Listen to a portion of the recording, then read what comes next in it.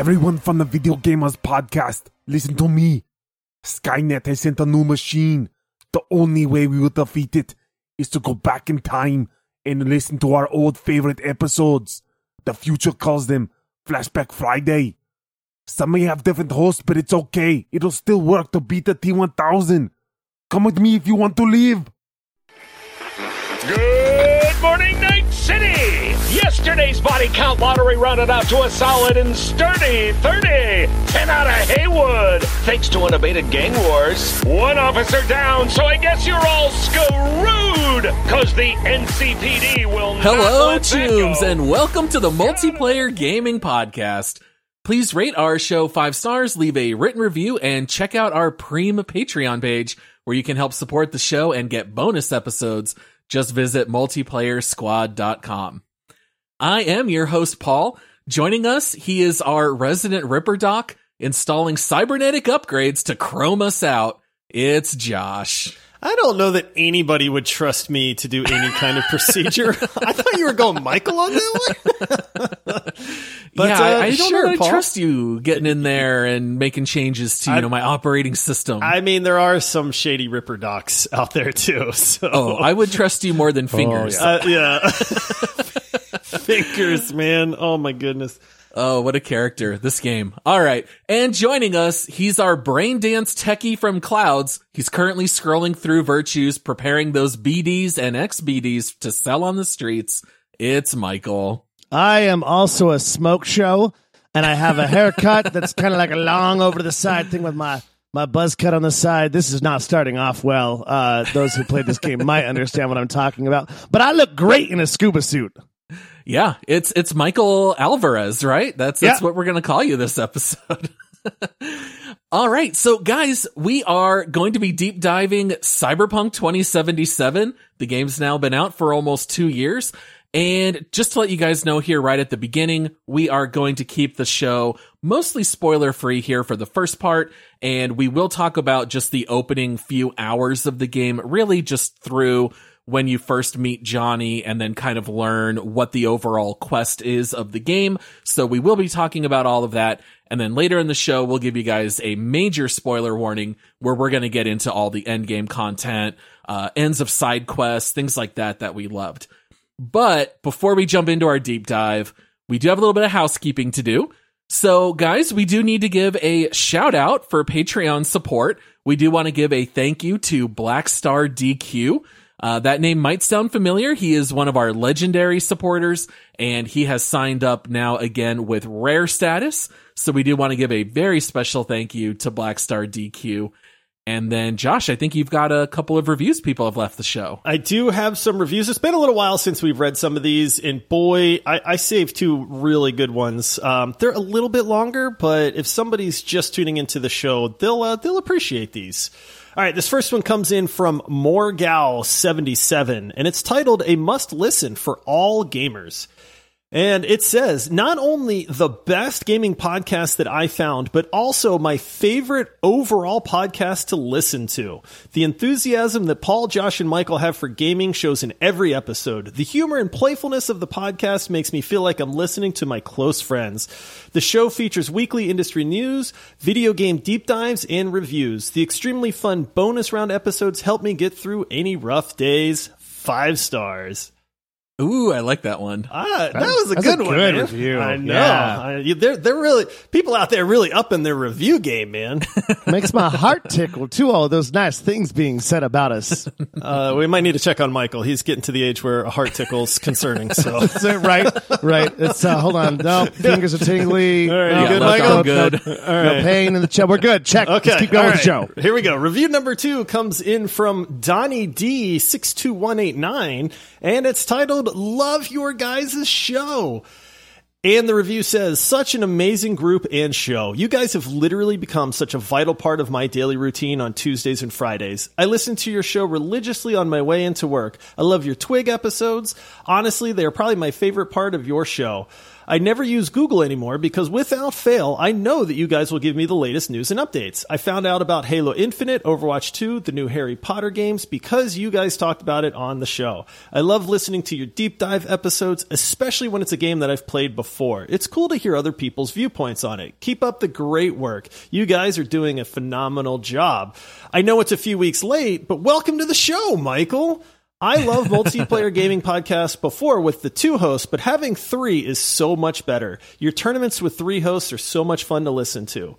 One last thing before I go. A few months ago, you guys did a random episode where there was zero gaming involved. You guys talked about different pranks that you've all done in the past. You should do more episodes like that. Not a lot. Still, continue keeping the channel gaming related, but just every now and then make random episodes like that a little more frequent because that episode was hilarious. That prank that Paul talked about with all the stickers, hilarious. A+ tier level prank. Sorry for the long review, but I felt it was worth describing how great of a show this is for new listeners. # Team Waffle. I've used Paul's shower curtain prank on like 3 of my friends. No joke. I've used it. Yeah. I love how Donnie D 062189, which I'm assuming means he was born on June 21st, 1989. Happy birthday when that comes around. Says I'm a few weeks late on Michael coming on the show. That's like saying a 40-year-old man is like 1,200 months old. Like, like a few weeks late. 8 months. Yeah, that's my 1,200-month-old baby. Oh, that's so great. What a nice review. Thank you, Donnie. Yes. And Josh, you weren't kidding. Those are 2 fantastic reviews. Yeah. So you people out there that have not left us a review, be aware the review game is strong now. Yeah. You're going to have to start writing some chapter divides in there. You know, give a little bit of structure. Yeah. We're going to need some peer editing and... All right. Well, guys, as much as I love these reviews and everything, we've got so much to cover with Cyberpunk. I think it's just time to jack in and deep dive Cyberpunk 2077. Okay, here's Steam's description of the game. Cyberpunk 2077 is an open-world action-adventure RPG set in the dark future of Night City, a dangerous megalopolis obsessed with power, glamour, and ceaseless body modification. All right, now, Josh, we did do a deep dive of Cyberpunk 2 years ago. The game came out December of 2020. You, me, and Todd played as much as we could. We basically tried to clear the calendar, knocked out as much as we could, and we did a deep dive. So why the return trip to Night City? All right. So when Cyberpunk released, it released to some major issues. And anybody that's been listening to the show for a while knows that I was probably more hyped for Cyberpunk 2077 than I have ever been for any video game ever. The hype was literally out of control. I don't know that any game could have lived up to that level of hype, but man, was I disappointed. I hated Cyberpunk back in the day for what it did to me. You know, and did to a lot of people. It was one of the biggest letdowns in gaming ever. When you have Sony and Xbox pulling your game from their online stores because it doesn't run enough for them to warrant selling it, you know you've got a serious issue. And so we played through the game in all of its bugginess. We did a deep dive on it, but in all honesty, you know, we did not... You know, all 3 of us weren't able to completely finish the game, and with the bugs and the issues that it had, it just was not a complete game at that point. And so what we did is we said, hey, I wonder if Cyberpunk is good now. You know, it's been 2 years. I can't believe it. We talked about that on a recent episode where it kind of surprised all of us, and we said, man, I can't believe it's been 2 years since its release. But then we went, you know what? They announced the expansion, the DLC, the Phantom Liberty, if I think I got that right. I believe so. You know, and people started kind of getting excited. Edge Runners came out on Netflix, which kind of brought a lot of limelight back onto Cyberpunk 2077. And it's kind of been back in the news. And so we said, hey, you know what? It's been a really long time. Have they been able to redeem this game? Let's do a full deep dive with Michael, who I don't think ever played it before. Did you, Michael?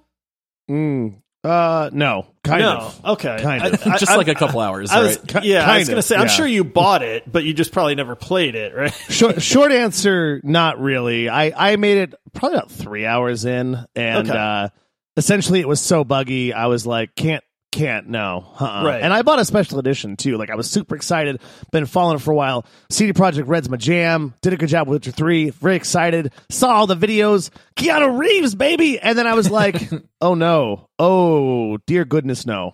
Yeah. So I think the goal now is to say, hey, let's review Cyberpunk 2077 for the game that it was supposed to be. Because at this point, I think the devs, CD Projekt Red, is that, they've done what they're going to do to make this game as good as it is at this point. They're starting to move on to DLCs and sequels and things like that. I know selfishly, Paul is curious whether I like the game now or not, because I was pretty peeved back in the day. I'm not going to lie. And so you'll just have to listen to find out. Yeah, in preparation for this episode, I went back, I listened to our old deep dive. Fun fact, it's the one and only episode that Josh hosted. So That's Josh very actually true. did host one episode. Insane. And I also scrolled through some of our twigs because I was trying to find when did Josh finally quit Cyberpunk? Because when we did the deep dive, I told you and Todd that the last third in particular just gets so good and so much momentum and the story that to me that overshined all the glitches and all the problems with the game. And you ended up fizzling out. One of the Twig episodes, you said it was when you completed the float mission. And anyone who's played Cyberpunk knows what we're talking about.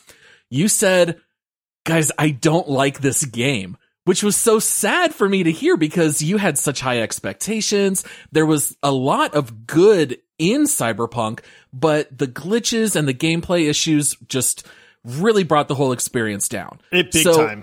Yeah. So now that we're covering the game, if you're listening to this in the future, this is now just after patch 1.6. So that's what we're now covering. The game has come a long way, I think. Spoiler alert, I love this game. I listed it in my top 10 games of all time. I went back to double check. I had it clocking in at number 6. So you guys already know later when we do the Make Love, Marry, or Murder segment, you already know I'm going to marry this game. But I really don't know anything about what Michael's going to say. I'm curious to know if Josh feels the same or if it's different. And, usually at this point early in the episode, I just toss it to one of you to lay out the story of Cyberpunk. But that's too much of a job for one person because this game has such a long, detailed story. So I think we're going to just kind of have to divvy stuff up and kind of tackle it as a team. Michael, why don't we start with you? So when you first you get the rated R character creation screen, we don't need to go into the details. very rated R. In fact, might R. even be worse than rated R.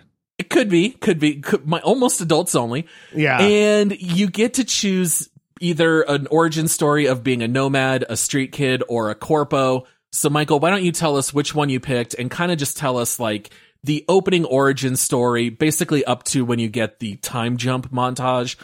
Just let us know a little bit about your origin story for your V. Yeah, I'll take the little baby steps in our journey walking through the giant story of Cyberpunk today. So I chose the Corpo as like the corporate beginning of the 3 different origin stories. And essentially, you quickly realize this corporate life is, I've ascended pretty reasonably high. I'm on a really nice floor.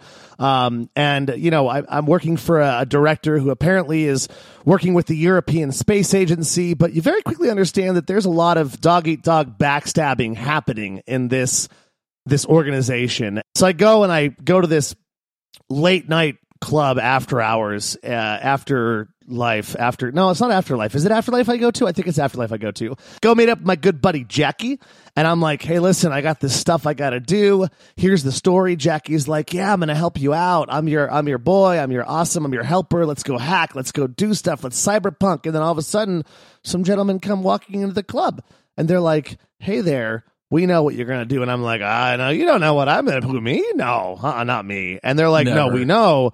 And then all of a sudden, they're like scanning me with devices, grabbing my arm, jacking me into this machine, and they take every bit of cyberware that I've got away from me, and they basically ruin my life and make it so that, like, in this environment, you depend on having your cyber gear. It's not like these are upgrades. Like, your body's, humans are almost like Borg from Star Trek. You almost depend on this cyberware at this point. And so my character is essentially, part of her life is ripped away from her at this point, and she starts over. And that's when the montage comes through of just like me essentially starting my life over. Decent overview, right? That was good. That was okay. Yeah, I mean, it's kind of like if you imagine someone today working in Apple, and then all of a sudden going down to the street level, and you decide you're going to start being like a street thug and build your way up from the streets.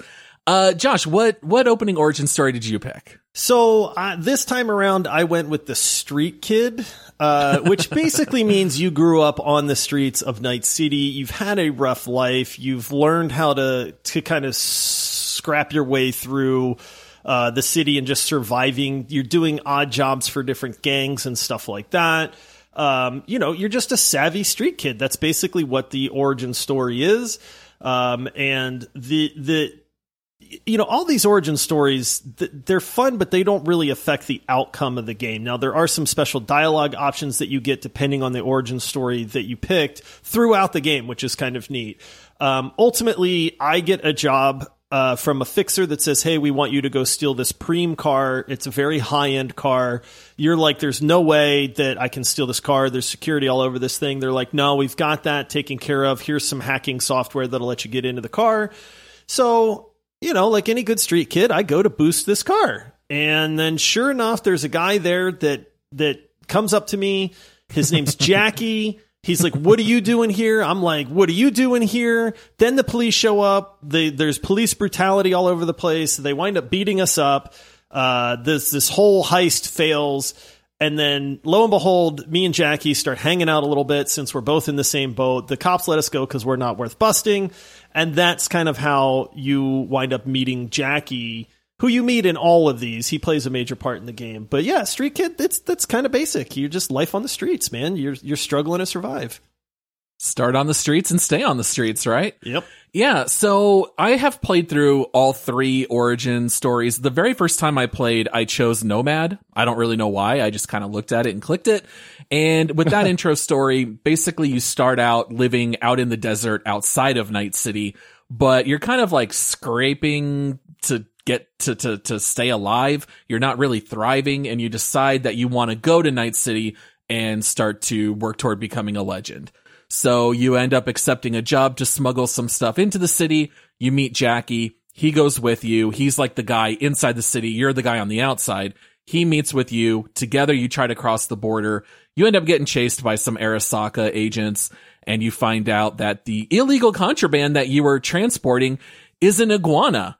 And so the game kind of like hits you with that humor in the beginning. Like in Night City, there's just not really any animals. And so the idea of having an iguana is actually like a really big deal. So yeah, in all 3 origin stories, you meet Jackie, and then you hit what has got to be the greatest montage ever in video game history. It really is, man. They did such a good job on this. Dude, the first time I played it, you start hearing this beat. This beat clicks in. You get voiceover work about the city of Night City and about how there's 30 murders every night. And so you're kind of getting the idea of like, oh, this is not a city like for your common man. Like this is a bad place, and you got to be ready to fight to survive in Night City. And to me, this was when the game immediately grabbed my attention. I don't know if you guys want to talk about some of the stuff inside the montage. I absolutely love how you kind of see very quickly how they rise in prominence in street gangs. It's one of the best ways that a game has transitioned from an intro into let's get into like the meat and potatoes of the story itself. Like famously, we talk about The Witcher 3, where it takes 8 hours before that game really starts to hit its stride. Now, It's phenomenal. I mean, phenomenal after that. But Cyberpunk takes like 2 hours to hit its stride because of this montage that basically just skips a ton of time from whatever origin story you picked and says, this is why you're at where you're at in this game, why you're doing the things that you're doing, why you're good friends with Jackie. It is one of the best pieces of storytelling in a cutscene type thing that I've seen, to be honest.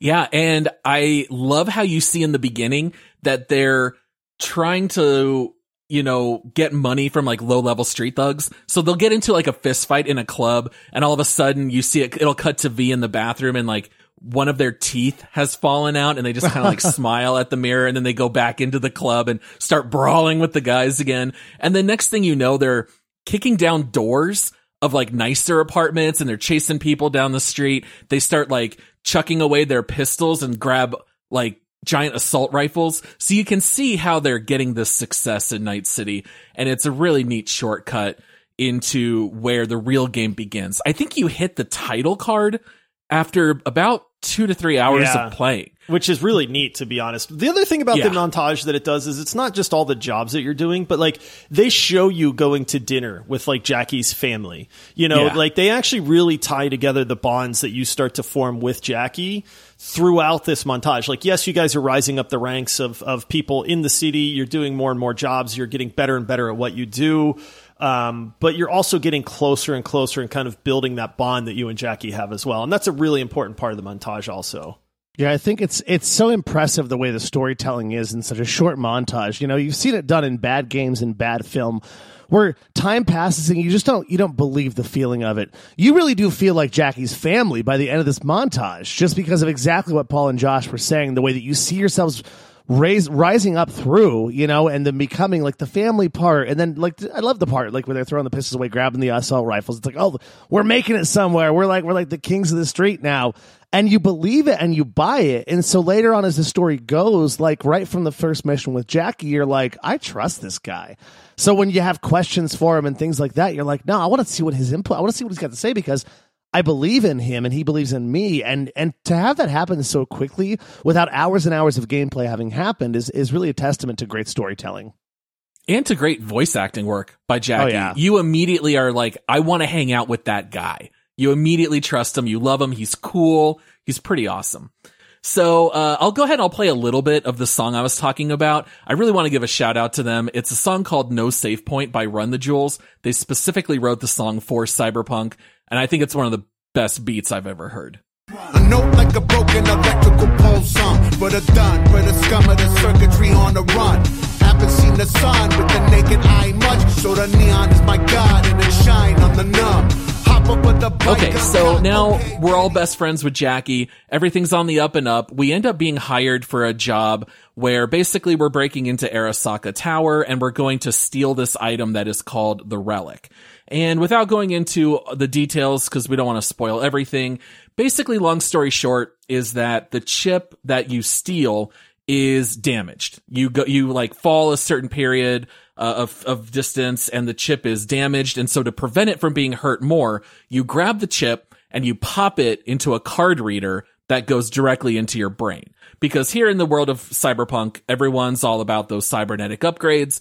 And so you plug in the chip, it starts interacting with your brain, and you're not too sure like what this chip is or what's going on. The whole job was very hush hush. And V's health is starting to be impacted.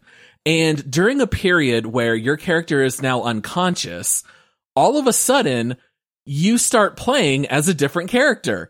And you'll notice all the dialogue is like a different color. So it's kind of cluing you in that you're playing someone else. Your left hand is all metal. You're carrying a guitar and you realize that you are playing as, of course, Johnny Silverhand. You're playing through one of his memories. And you very quickly learn that Johnny actually died 50 years before, but you're now living one of his memories. What a freaking entrance for Johnny Silverhand. First of many, I was not expecting that moment. Like, cause you see, everyone knows Keanu Reeves is in this game. Everyone knows he's Johnny Silverhands. You'd have to live under a rock to not have missed that. All the marketing campaigns and so on and so forth. But to find out, like, dude's been dead for 50 years. And like, now I'm playing as him. Super cool. And then I didn't know he was a rock star, and I felt like a rock star. I don't know about you guys, but I got some goosebumps. It was really cool. I got to back you up just a second too, Paul. For me, that heist where you go to get the relic is one of the best heists in a video game ever, dude. Like, Grand Theft Auto 5 had some good heists. Cyberpunk 2077, the heist that you have to do, the missions that you have to do to, number one, to prepare for it, and then the heist itself is one of the best heists that I've ever experienced in a video game. You get that. That's right. You get that kind of in the tower. The Flathead mission is before that, where you have to get the Flathead. You've got to do a bunch of stuff before the brain dance that's investigation. Way in the game. Mm-hmm. Oh, we'll talk about that mission later, but I've got some things to say about the mission where you get the flathead, because some really wow moments in that. We'll talk about that later. Oh, sure. Yeah. The Maelstrom mission. Even the people who, if that's what it's called. Even the people who hate Cyberpunk, they will all say the setup to the heist is what Cyberpunk promised in years past. Yeah. There's 100 different ways to resolve that quest line. It really is pretty remarkable. I think most people agree that's probably the best part of the game. But yeah, so now as Johnny here, playing through one of his memories, you finish a rock show, you say goodbye to the audience, and then you learn that you're on your way to drop a nuclear bomb in Arasaka Tower because you're essentially a terrorist and you are against all these mega corporations. You see them as killing the American spirit. This is not who we want to be. We got to rebel against the corpos. And he's going to do it by setting off this nuke. And so you ride directly after this show. You get on a helicopter. You land on Arasaka Tower's roof. And your team asks you, hey, do you remember how we're going to do the mission? And then Johnny hits you with this line. Get the payload on the elevator, arm it, let gravity do its thing. Explosion rocks the foundation, tower crumbles, chaos, screaming roll credits. Yeah. Like, Johnny's the coolest guy in the world. Yeah. And it's so funny, too, because so many, like, you think of, like, the punk bands of the early and mid-'90s, so many rock stars have wanted to take down the establishment. No, Johnny Silverhands is doing it. Oh, yeah. He really is. And so, basically, you finish up that little memory of what happened with Johnny. It's kind of like how they teach you about Johnny's origin story in a way. And all of a sudden, now you go back to V, but you're now talking to Johnny. Johnny is there. You see him. No one else can see him. And you're having ongoing health issues. Now, does anyone in the group feel like they understand the story well enough that they can kind of explain overall, without getting into spoilers, like what the whole point of this game is from this point on? I give it a try.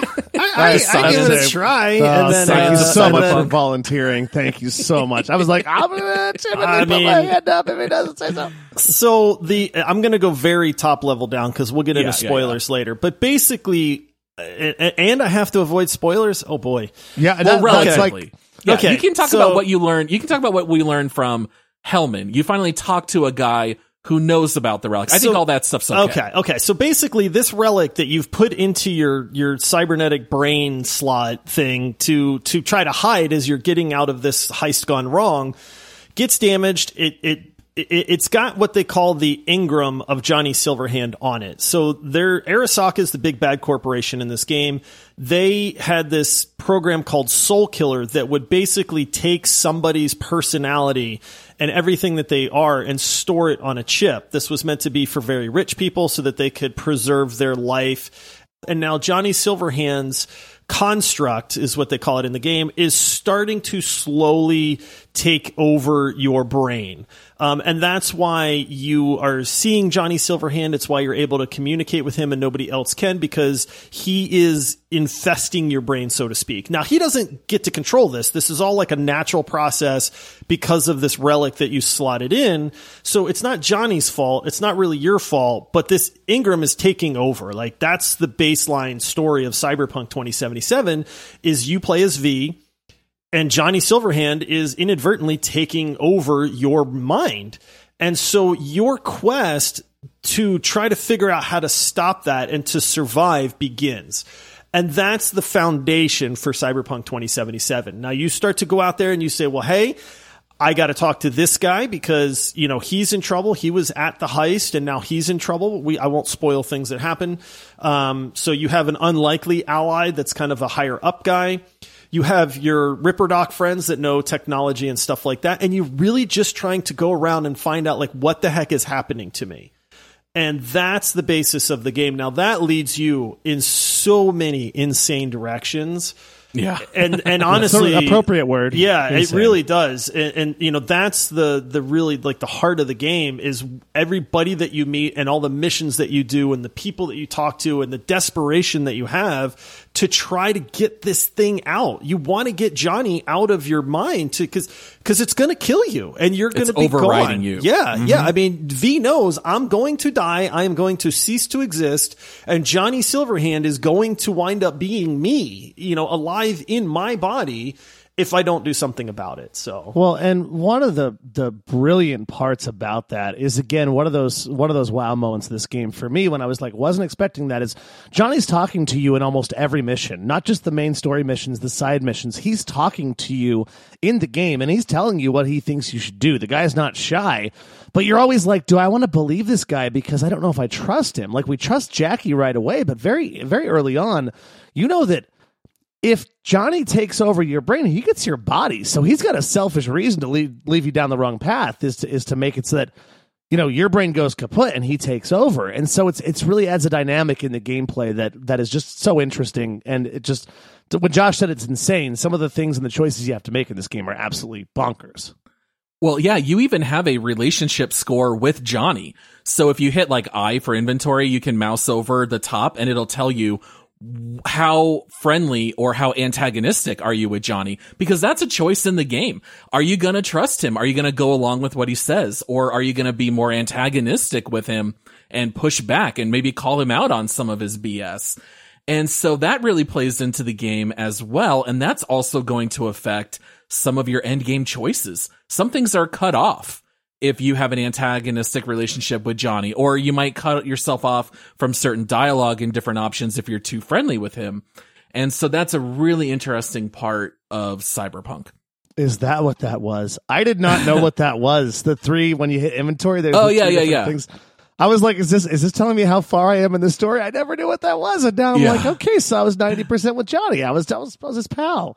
Oh, that's really funny. Good to know. On the second playthrough, I'm going to have to pay attention to that. Yeah, one of them tells you how friendly you are. One of them tells you how close you are to Johnny taking over your body. It's like how close to death you are. Because if Johnny overrides your brain too much, you're going to lose all control. And now you'll be the person talking to Johnny where Johnny sees you, but nobody else. And eventually you're going to get wiped out. So yeah, it's really interesting. So let's finally get into a little bit of the gameplay here. We're going to talk about the guns and all that here in just a moment, but let's talk about the open world nature of the game. You're in Night City. You can bring up your map. You can bring up your journal, which keeps track of all your quests and side quests. And there's a lot that you can do in this game. What are some of the things you can do in Night City? What do you want to do? Because you can do most of it. That's basically it. Yeah, like, what do you want to do? I'll highlight a couple and then pass it over to Josh on this. I think it's very cool that the open world seems very alive. There's a lot of things happening, some of which are called out on your map, some of which are not. A couple of really nice things that are called out on the map early on is that it's just simple ways that you can earn things called street cred. Should we cover that now, or should I cover that later? Is that covered later? Yeah, go for it. Essentially, there's two different ways to level in this game. There's your actual level, which is what you use to put in abilities and stuff. I know we're covering that later on. There's something called street cred, which is essentially like your street cred. It's exactly as it sounds. It's like, how well known are you? That's your notoriety and so forth. And, any of these open world things kind of get you that. But one of the coolest things that I found to do that's called out on your map is that if you want to help out the cops, you can help out the cops. Like, there's every time you're driving by or going by something, it'll be like, hey, there's something going on over here, and the cops have reported this crime going on, and you can almost go vigilante mode and take care of it for them. Most of the time it means you're going to go in there and wax everyone and just shoot them a whole bunch. And so murder's okay. If there's an assault in progress and the cops give you carte blanche, go take care of this situation. It is very You're good to go. And it's like, how do you want to murder these people? Well, I'm going to practice using this gun. That's how I figured out, by the way, how I wanted to play the game, is practicing on these little street gangs that were committing crimes and so forth. And there's also things that go on also, like the cyber terrorists. Cyber psychosis. Explain that. Why don't you explain that one too, if you want to? I'll pass this off to you to explain that part, because I didn't do as many of these. It should be said too that there is no shortage of side missions. You could probably spend a good 60 to 80 hours doing side missions in this game if you wanted to. There are multiple different districts in the city, and every district has its own fixer. And a fixer is basically like a boss that gives you quests and gets things done. So somebody hires a fixer to do a job. The fixer reaches out to you, or whoever the other people are doing these things, and you can choose to do them or not. And so as you're driving around, if you go into a new territory, a fixer will call you and say, "Hey, V, I've heard of you. Reach out to me. You can come by and talk to me in person if you want, but let's work together." And then you can literally just say, "Well, all right, I want to do a bunch of stuff for you, man." The cyberpsychosis one, a lady named Regina reaches out to you and she says, "Hey, I'm trying to track down why these people go crazy. There's something about the cybernetic implants that causes this. We're not really sure. It's a super dangerous thing. Like everybody in the city's like afraid of cyberpsychosis and stuff like that. So every now and then you'll get a notification that says, "Hey, we've located one," and you can go show up there. And sure enough, there's the person going crazy, gunning down the cops or being, attacked by the cops. You can go in, do business, try to find out what's happening. I mean, that's a whole quest line. Like you said, you can help the police. There's just absolutely no shortage. When they talk about open world nature, it's truly open world. Like you can drive to any part of the city that you want at any given time. You could spend almost an eternity doing side missions and never touch the main story if that's your thing. And this is one of those, too, where, a lot of games rely on the story guiding you to different side missions. And Cyberpunk does this very well. There are side missions and side characters you meet that will give you little tree branches of whole entire story segments and arcs that you can go through. But I found a few stories just by literally wandering around. Like there's one that I really want to finish. I was looking for a gun store because I'm like, I need more pistol ammo because I found a really cool gun named Skippy. We'll talk about that sometime later, I'm sure. And I was like, man, I'm using a lot of pistol rounds. And I was in this one part of town. Well, I couldn't find this gun store, but I found a garage door that I could open. And there's a disassembled motorcycle in there. And the motorcycle starts telling me its story through my cyber look, whatever it's called, like essentially my spider senses or whatever. You use your cybernetic implants to scan devices. And it starts a whole mission. And I'm like, was I supposed to be led here at some point? Because I finished almost the whole story when I got to that. And so there's so much out there that I guarantee I haven't even found, and I was all over town. You can steal cars if you want to, Grand Theft Auto style. You can't keep them, but you can steal them and drive them around until basically the next story point, and then your car kind of disappears, and you got to hail your own car again. But there's so many things you can do in this game, and one of the best things about this open world is that it truly feels alive like other open worlds do not. Everything that interacts with you feels very, very well fleshed out. Yeah, I would not put it quite on the same scale as Red Dead Redemption 2 or GTA 5. Those you're going to get a little more character-to-character interactions where maybe you witness like a bar fight or something like that. You're not going to get that in Cyberpunk, but the city feels very lived in, which I think is really good. In addition to what you guys have mentioned, there's vehicles you can buy that you do get to keep permanently. There's apartments you can rent. There's Ripper docks you can visit. I think we should talk about that next here for a little bit. So the Ripper docks have essentially replaced normal doctors in Night City. People are at this point as much machine as they are human, sometimes even more so. And so you can visit your local Ripper dock. They can give you upgrades if you want to chrome out. And they can also scan you for viruses. So if you're not feeling well in this world, it's normally due to a software issue instead of illness. So you can visit Ripper docks, and basically you have a whole bunch of different slots available on your body. Basically, you can upgrade your frontal cortex, part of your brain, your ocular system, your circulatory system, your immune system, nervous system, integumentary system, which I've never heard of, your operating system, skeleton, you hands, made that up just now. Arms, and legs. I did not make it up. It is in the game. And some of those even have multiple slots. You can add like 30 different upgrades to your body in this game.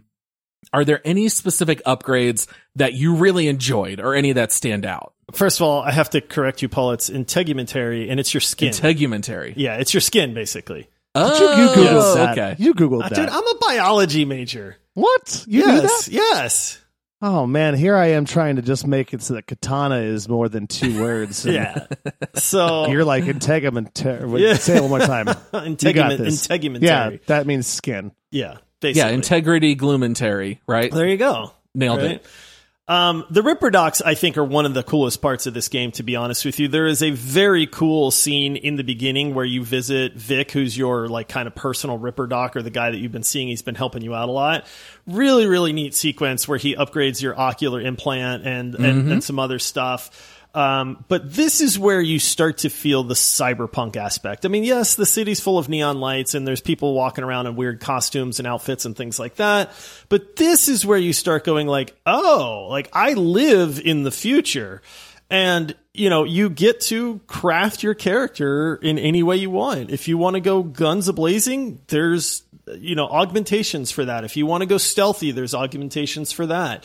If you want to be like a net hacker guy, you know, you can get upgrades that let you do things like that too. So this is where you actually craft the game based on the way that you want to play. And the game does a very good job of, number one, it eases you into it because some of the stuff is very expensive and has level requirements so that you always kind of feel like you're progressing. And then the really cool part is that as you go to different Ripper Docs, they have different things. So that's a fun thing to kind of go treasure hunting and say, let me find this Ripper Doc that's down some dark alley somewhere in some no man's part of town.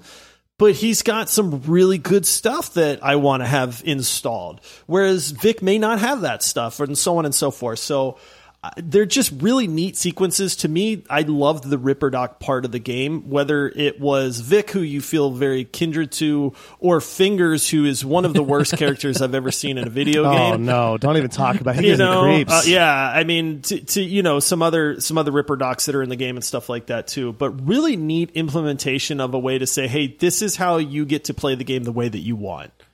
Yeah, before the Ripper Docs, before you understand this part of it, Night City is basically just Blade Runner. And then this is when, like Josh was saying, you really get into this cyberpunk part of it. Mods that I really, really liked, anything that kept me alive a little bit longer was really, really helpful because I was not good at stealth. Let me just say that. So, anything circulatory system, I had a lot of regen mods. There's a mod called like Second Heart, where if you die, you basically come back to life.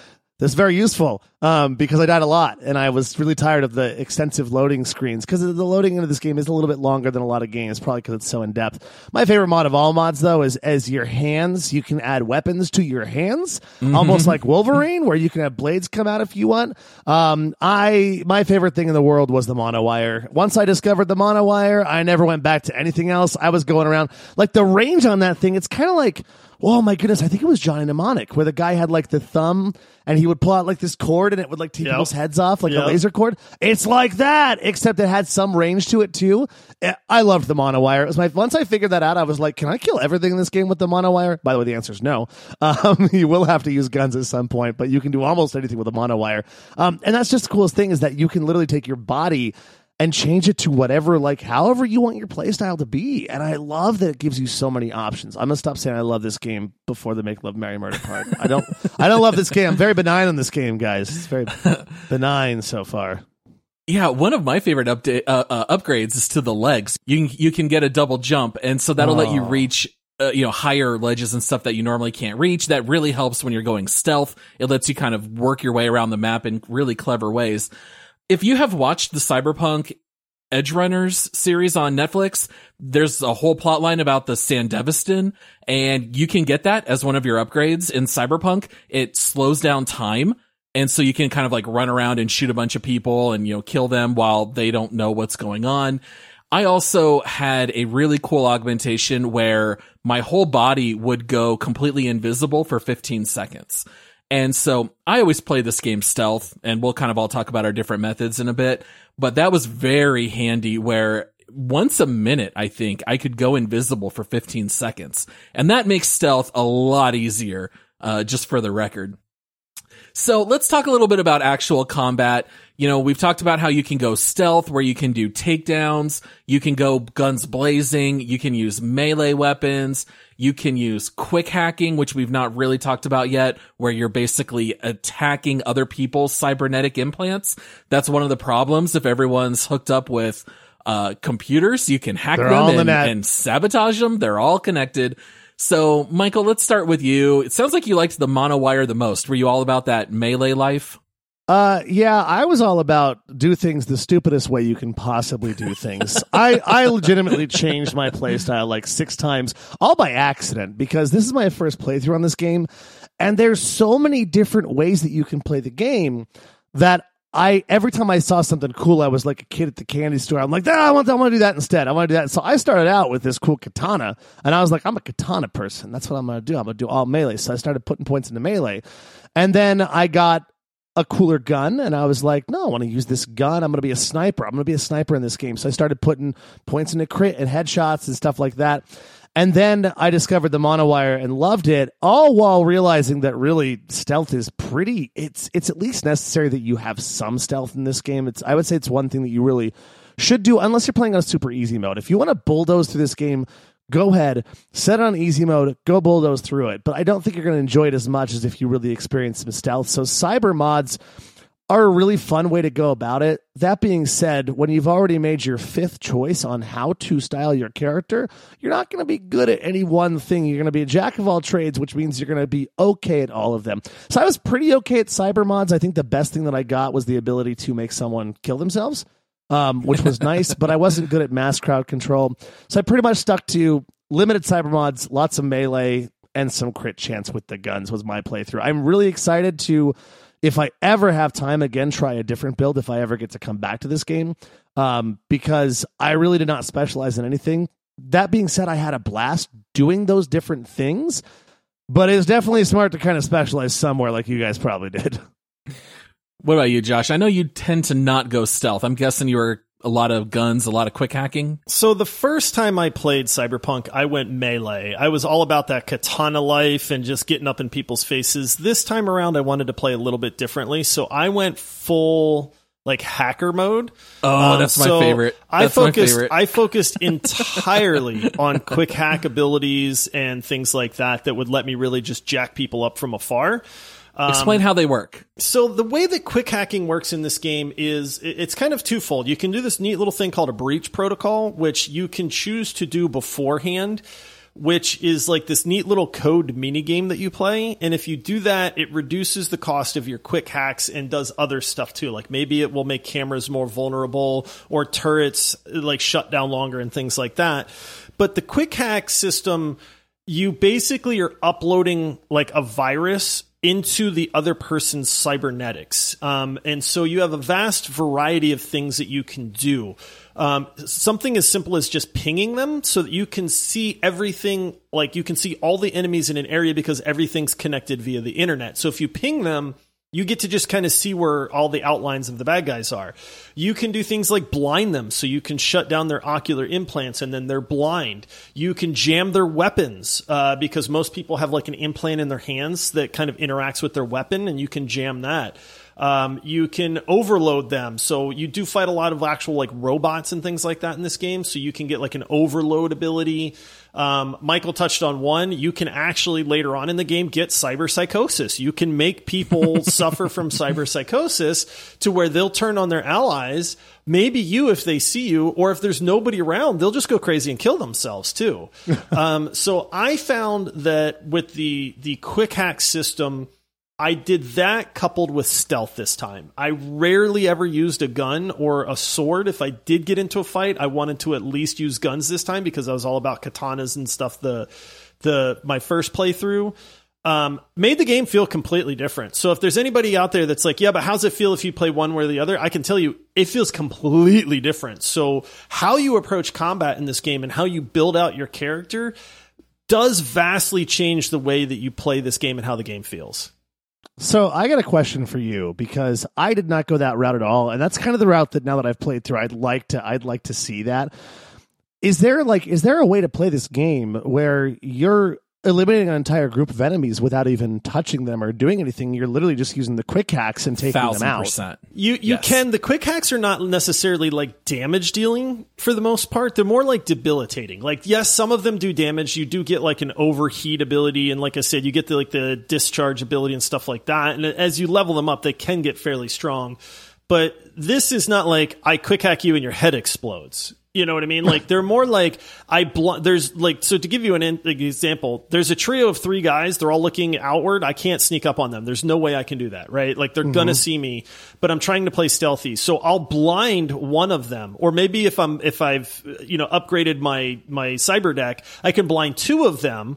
So now they can't see me. So then I go up, I walk up, I stealth take down the 3rd guy, dump his body real quick before the blindness wears off. And then, I've only got 2 guys I have to deal with. So it is much more like strategy oriented, I feel like.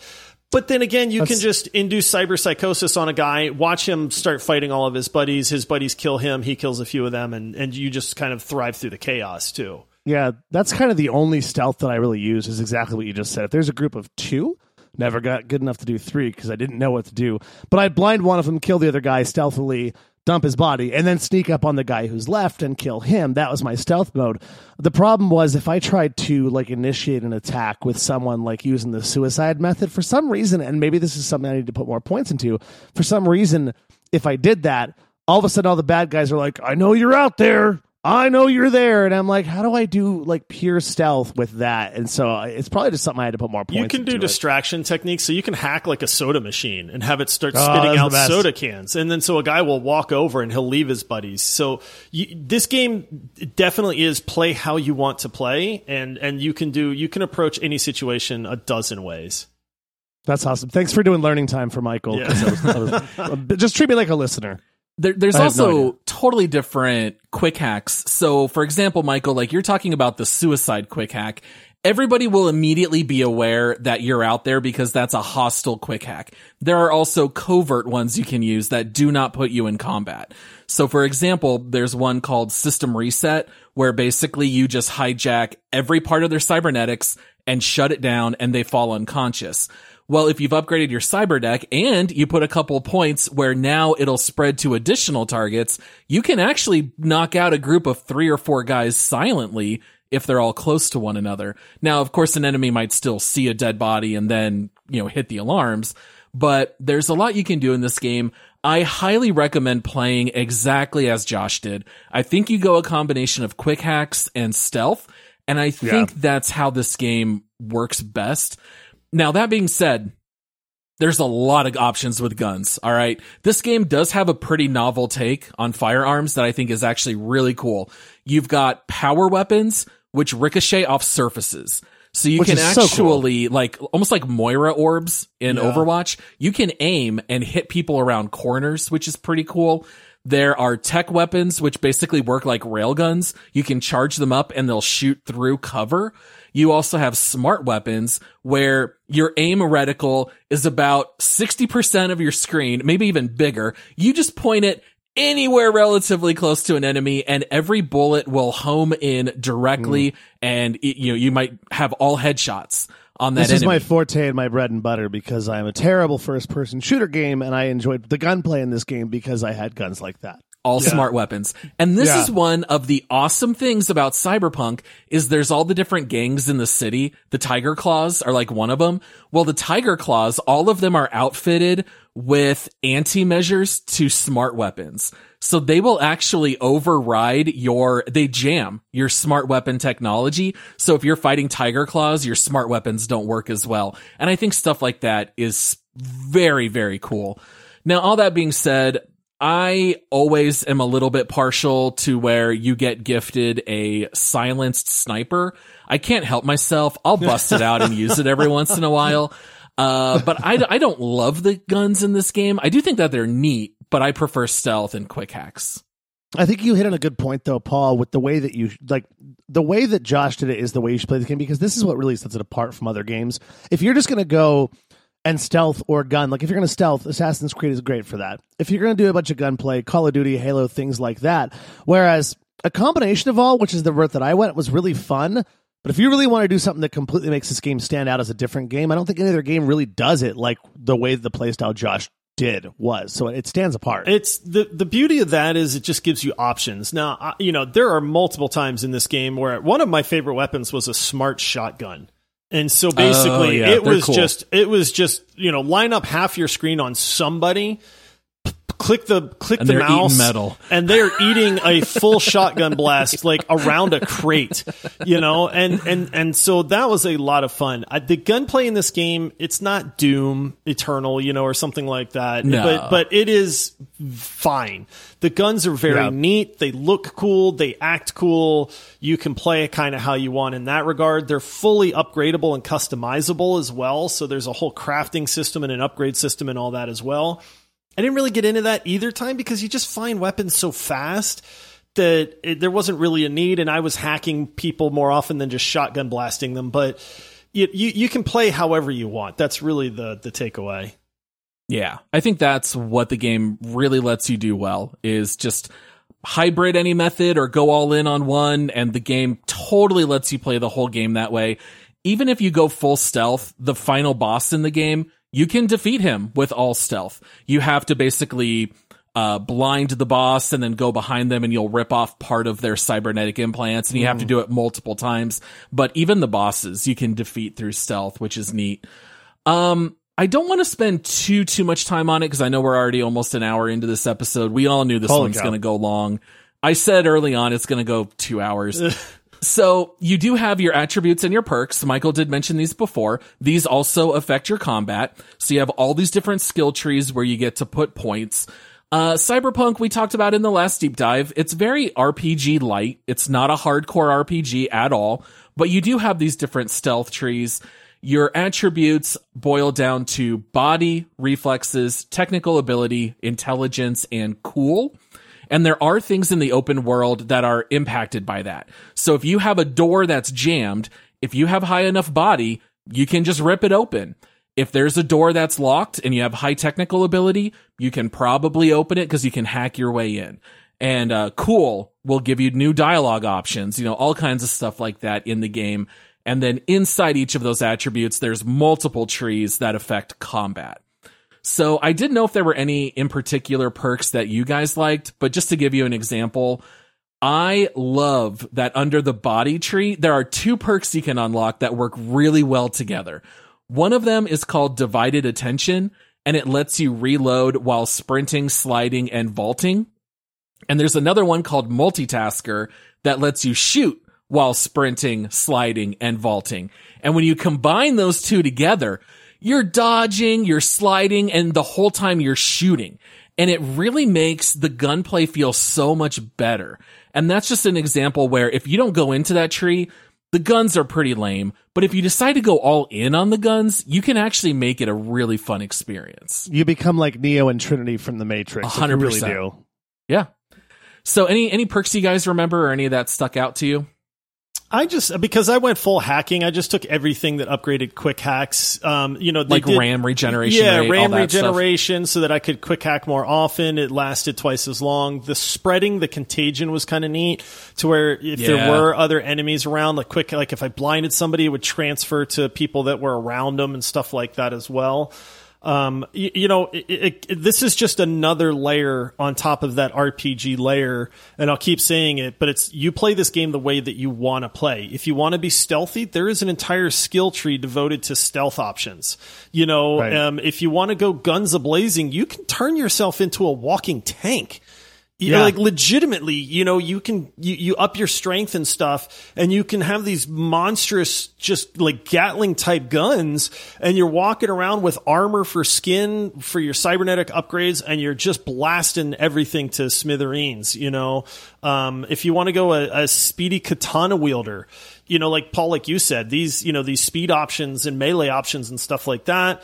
There's just something, they've kind of thought of something for every build, even grenades. Like I accidentally went into, I think engineering is one of them. I feel like that's one. Yeah. And I was like, I'm going to be like a hacker engineer guy. And then I started putting points into engineering, and it's all like, your grenade's blast radius is 20% larger. You can carry more than 3 grenades. And I was like, this is stupid. I don't want to grenade people, man. I want to quick hack and detonate their grenades while they're on their hip. Right. But if you wanted to, you could straight up make it so you could craft tons of grenades all the time. Have these grenades be all you do is just like clear, just throw these grenades all the time. You could. I just didn't want to play that way. Kobe. No, me either. One of the things that was interesting though too is that, you know, if you want to go guns a-blazing, there's also different options you can do here. Like, and they're in several different skill trees. Like, for instance, if you want to be a pistolier or someone who just, that's not a real word, I don't think, but someone who like basically is really good with pistols, I think that was in like was it the perception or whatever, one of those trees? And then there's like one where you are really good with shotguns or really good with sniper rifles or really good with automatic weapons, but they're all in separate trees. They're not like just under a gunslinger tree. And so you have to say, if I want to be guns a-blazing and I want to be really good, I can say that I want to be really good with pistols, and then it makes pistols actually much more relevant, because one thing we know about most shooter games, pistols aren't that relevant typically. Most of the time you don't really want a pistol because there's things that will do more damage that are better, and pistols, especially if it's a revolver, you're reloading all the time, but you can make it so like you reload a revolver like instantly, like, you know, some of those guys you see on YouTube, which is kind of cool. My choice, again, I was stupid here and I won't spend much time on it. I went all over the place, but the one thing I did was say that I'm really good at dying in these games, so I put a lot of points in just body and staying alive, and, you know, points into, like, for instance, you know, if I'm not actively getting shot, my health regenerates 15% faster, things like that. So jack of all trades, whatever you want to do. Yeah, so I don't know what other thoughts you guys have about combat. I will say that I think one of the really revolutionary things that Cyberpunk did that I don't remember seeing in any other game, and to give Todd credit, he talked about this on our last deep dive. If you go anywhere near a ledge, whether it's a doorway or a crate in the middle of the street, if you go near it, your character automatically goes in to take cover where you're at. You don't press a button. It just pops you in cover automatically. And if you go ADS, it lets you peek. And if you decide that you just want to start walking around, you don't have to press a button. You're not glued to wherever you took cover. You're free to walk around. And it makes the experience so much more immersive. It's not like Gears of War or Mass Effect where you have to press a button to go into cover, press a button to leave cover. It makes the game feel much more organic as you're going through the combat. It also made it so that I actually used cover, because I won't use cover in other games because it's cumbersome and awful. It's very natural in this game. Supernatural. So yeah, any other thoughts about combat? Anything good or bad that you want to mention? I think it adds a good bit to the game, and it's not a combat-focused game by any means, but it does add a good amount to the game. It shows you how hostile Night City can be. You are not playing this game to be a shooter. So if you've ever seen a video of Cyberpunk and seen guns a-blazing, that's not what this game is. It is just a part of the larger game. Yeah. I would also very highly recommend playing this game on hard, even for your very first playthrough. And if you've already played it once, then you can either play as hard or very hard. I do think that this game is far too easy on normal. Combat-wise, it is. No shade to you, Michael. Maybe it was just your build out, but I will say, especially if you go into quick hacking, it just seems so OP. You gotta bump up the difficulty a little bit. Otherwise, you might just feel like you're Rambo. You know, it might feel more like Broforce than Cyberpunk.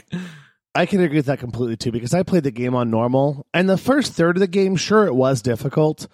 By the end, I realized that, like, you know, there's this fight at the end where you're fighting 20 guys at a time. And I was on normal, and I was literally running through with the cord thing. What's that thing called again? Monowire. I was running through with a monowire and just taking cover, taking a quick breath off my asthma inhaler, which heals me. Sure. And then running in more monowires. So I completely agree with Paul. I think you're going to get a lot more out of it if you up the difficulty. Yeah, for sure.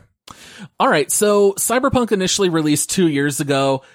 Famously, it had all the glitches, all the issues. In particular, last gen consoles got hit the hardest. IGN famously gave the PS4 and Xbox One version a 4 out of 10. I don't know if you guys know, the frame rate would drop into the teens on PlayStation 4. The game was unplayable. People said it was making them feel nauseous because of how bad the frame rate was. So even on high-end gaming PCs, at the time when we played it, Josh, you had a brand new 3080. I had my 2080 Ti. I had bugs galore. You had less than me, but we both saw plenty of glitches. Now, from a technical perspective, playing post 1.6, how did the game play technically for you guys? I'll say this. It played pretty darn flawlessly for me. I was very surprised at how much they had accomplished. Now, it's been 2 years. So this, 2 years of bug fixes made the game, almost bug free. The only bug that I encountered in all of this game was that I would get a bug where I couldn't sprint. The game thought I was crouched even though I wasn't crouched. And so it would generally happen if I mantled over something. Like if I climbed a wall or something like that, and then I just would be stuck and I could not sprint after that. So I'd have to just reload a save, a quick load or something, and it would be fine after that. But that's the only bug that I encountered in my entire playthrough this time. Yeah, I would say not having a frame of reference as having played much before this playthrough. I remember the first time I played, there was that effect that Paul and I talked about where you get blood in your hands and it looks like it was hovering 8 inches above your knuckles. Things like that, they just didn't happen this time around. It just didn't happen. And I had 2 bugs. One of them was the sprint bug. I figured out a way around it because it was such a reliable bug. This happened all the time where I'm not encumbered. I'm not out of stamina. Why can't I sprint? And why am I going so slow? And I would literally just pull out the katana, push sprint once, put the katana away, and it fixed all of it. For some reason, it just knocked me out of that mode.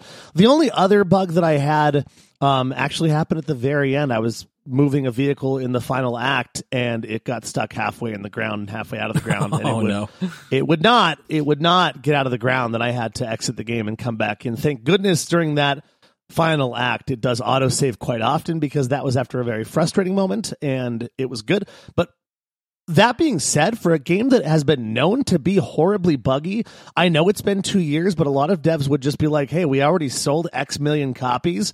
Let's just roll with it. And I think that's why we're seeing such a good resurgence right now is that people are playing it because of Ed Runner on Netflix, but also the devs fixed it and it's good. It runs well. Shockingly, for the fact that I was running into glitches probably every 20 to 30 seconds when I played this the first go round, there was something about my 2080 that this game did not like. I have the exact same 2080. I have not upgraded in the last 2 years. Same graphics card. I played this entire game. My playthrough was 43 hours. I encountered one glitch, and it was not even anything major. It's when you talk to Takamura, up on that little bridge, and he was bending over, acting like he was leaning on a counter. I had that one too. But he wasn't. I did have that in the middle. one. I forgot about that. I was like, is he constipated? What's going on here? He was bent over. And then I realized it was him, he's supposed to be leaning on a rail, and he's not. So yeah, literally. That was the one glitch in the entire game. I couldn't believe how well it played compared to back then. Yeah. They've really come a long way. Yeah. All right. Well, we're going to go ahead and take a short break, and we'll be back soon with more Multiplayer Gaming Podcast. Okay, guys, it's time. Let's get into spoiler territory. We're going to talk about anything else in the game that we want to do. So if you want to keep all these things hidden, go ahead and skip forward to the 1 hour, 32 minute, 47 second mark. And at this point, guys, let's just jump into whatever we want to talk about. Romance options, items that you find or are gifted, end game decisions. What do you guys want to talk about? Pan Am? Pan Am? We can start there. I'd be very happy. What about Pan Am, Josh? There. So how smart she is? Yeah, she's very smart. handy. She's kind of a rebel. No, honesty, integrity. Yeah. Dude, I'm just gonna start off by saying CD Projekt Red makes the best side quests in video games. Absolutely, hands down. I'm saying it right now. I cannot think of another company that creates... You don't play Cyberpunk for the main story. The main story is great, don't get me wrong, but it is the side quests in this game that flesh out everything, man.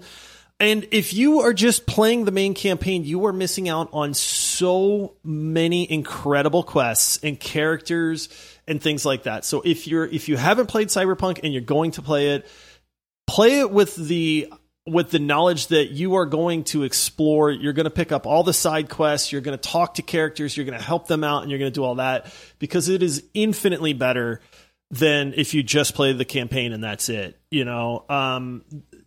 Some of the side quests, there's the one where you're helping I'm having a brain fart. The cop, River. That was it. River Ward. Yeah, River. You start helping this cop doing this investigation. And all of us, I talked about the heist, right? And how great the heist was. This was one of the best detective quests that I've been on. Yeah. Like, his nephew's been kidnapped. Yeah. Like, the dude's nephew's been kidnapped and he's asking for your help. And you're like, okay, but you're going and you're looking through trailers and houses for clues. And you're slowly like piecing things together. And then, he leaves. He's like, hey, thanks for the help. But then he calls you a couple of days later. He's like, hey, man, like, this is getting bigger than I thought. And before you know it, you're at some crazy dude's Silence of the Lambs farm, freeing dudes that have been trapped and gassed and like in this, it's like a horror movie almost, and it's just like, what is this quest? But that's what Cyberpunk does, or that's what CD Projekt Red does. And they do it just as good in Cyberpunk as they did in The Witcher. 100%. And there's so much feeling behind it. Like we talk about in The Witcher, the Baron quest line or whatever. I think that was part of the main story, wasn't it? That wasn't a side quest. Yeah, no, it's part of the main story. It's kind of what gets the story going. But it essentially it's kind of the same thing where the River Ward line, for instance, like you started out as like you might not ever even go and discover this character. The first time you see him, you're in a brain dance as part of something from kind of the main story. And then it just slowly, he gets introduced into your life and you don't have to follow any of these leads or anything. But all of a sudden you're like, holy cow, I'm solving huge crimes with this person that I just saw walking around in a brain dance wearing this fur coat, thought it looked kind of cool. And it goes so deep into the characters. And that's one of the biggest things is, when it comes to the characters, like you can romance the characters, certain characters. And by the way, big spoiler here, really wish I would have played a male character because I could have given some beautiful hugs to Pan Am, and instead she was like, I want to be your friend. And beautiful hugs, just read the context. But it's really interesting because like when you go through these storylines and each one of these side quests with essentially 3 of the main characters that are side quests. So you've got Judy, you've got Pan Am, and you've got River. They're kind of your 3 big side quest storylines, and each one of these Carrie is almost. If you would have met Carrie, which I didn't. Oh, really? I did. I'm looking through the quest lines, and I'm like, I don't even know who Carrie is. What's funny is we talk about River in this quest with him. In my first playthrough, and I did a lot of side quests the first playthrough. Never met River once. So I actually asked you, I was like, is this DLC? Like, where is all this, like, this big quest line? There's this River dude, and you're like, there. Yeah, you were like, dude, he was there. And I'm like, wait, what? Like, how did I miss this? I've got to go meet this Carrie person because but kind of my point though is like, that's a point for earlier. There's so much to do, but like each one of these 3, let's say 4, if you add Carrie in there, is almost like a whole video game on their own. It's like a whole 6 to 8 hour video game of just this side quest big storyline. And there's little side quests here and there. Like there was one that was really bonkers where I'm sent to go take this guy out and I'm supposed to assassinate him. And I end up riding along with him in the back of a cop car while he's talking about being this crazy murderer.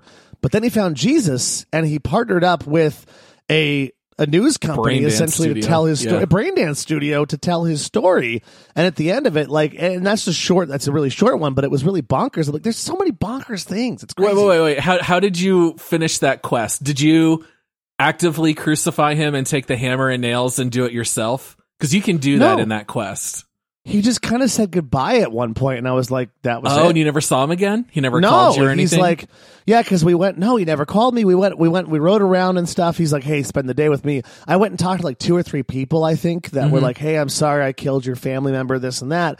And then we go and we talk in this restaurant, and I must have made some different choices on it because I was like, hey, I kind of believe in this and that. And there was that female cop that just kept getting really mad at me, and I'm like, get out of here. I don't want to talk to you anymore. And I think I just he was like, all right, see you later. So basically, they're like, you'll still get paid. Yeah, they end up calling you. So his whole mission is, I want people to experience what Jesus experienced on the cross. And in this game, they can record your life experience as a brain dance. They can sell it to others. You can download it into your brain and you will feel the same pains, the same sensations, the same emotions. And so you can actually go and watch it be filmed. It's one of the darker quests for sure. And he even asks you, like, will you be there with me? And you can say yes or no. You can try to talk him out of it, or you can encourage him to do it. And since I've played through this game 3 times, I've tried to make every decision possible. And there's some ones that'll definitely tie your stomach in a little bit of a knot as you're going through quests like that one. So what about romance options for you, Josh? Did you romance Pan Am? I sure did. Yeah. Spoiler warning, this game is rated M for mature. M+. Yeah. Yes. It is very graphic. It is not intended for children at all. And that goes to the romance options as well. There is a filter you can turn on that makes it so they're not completely fully nude.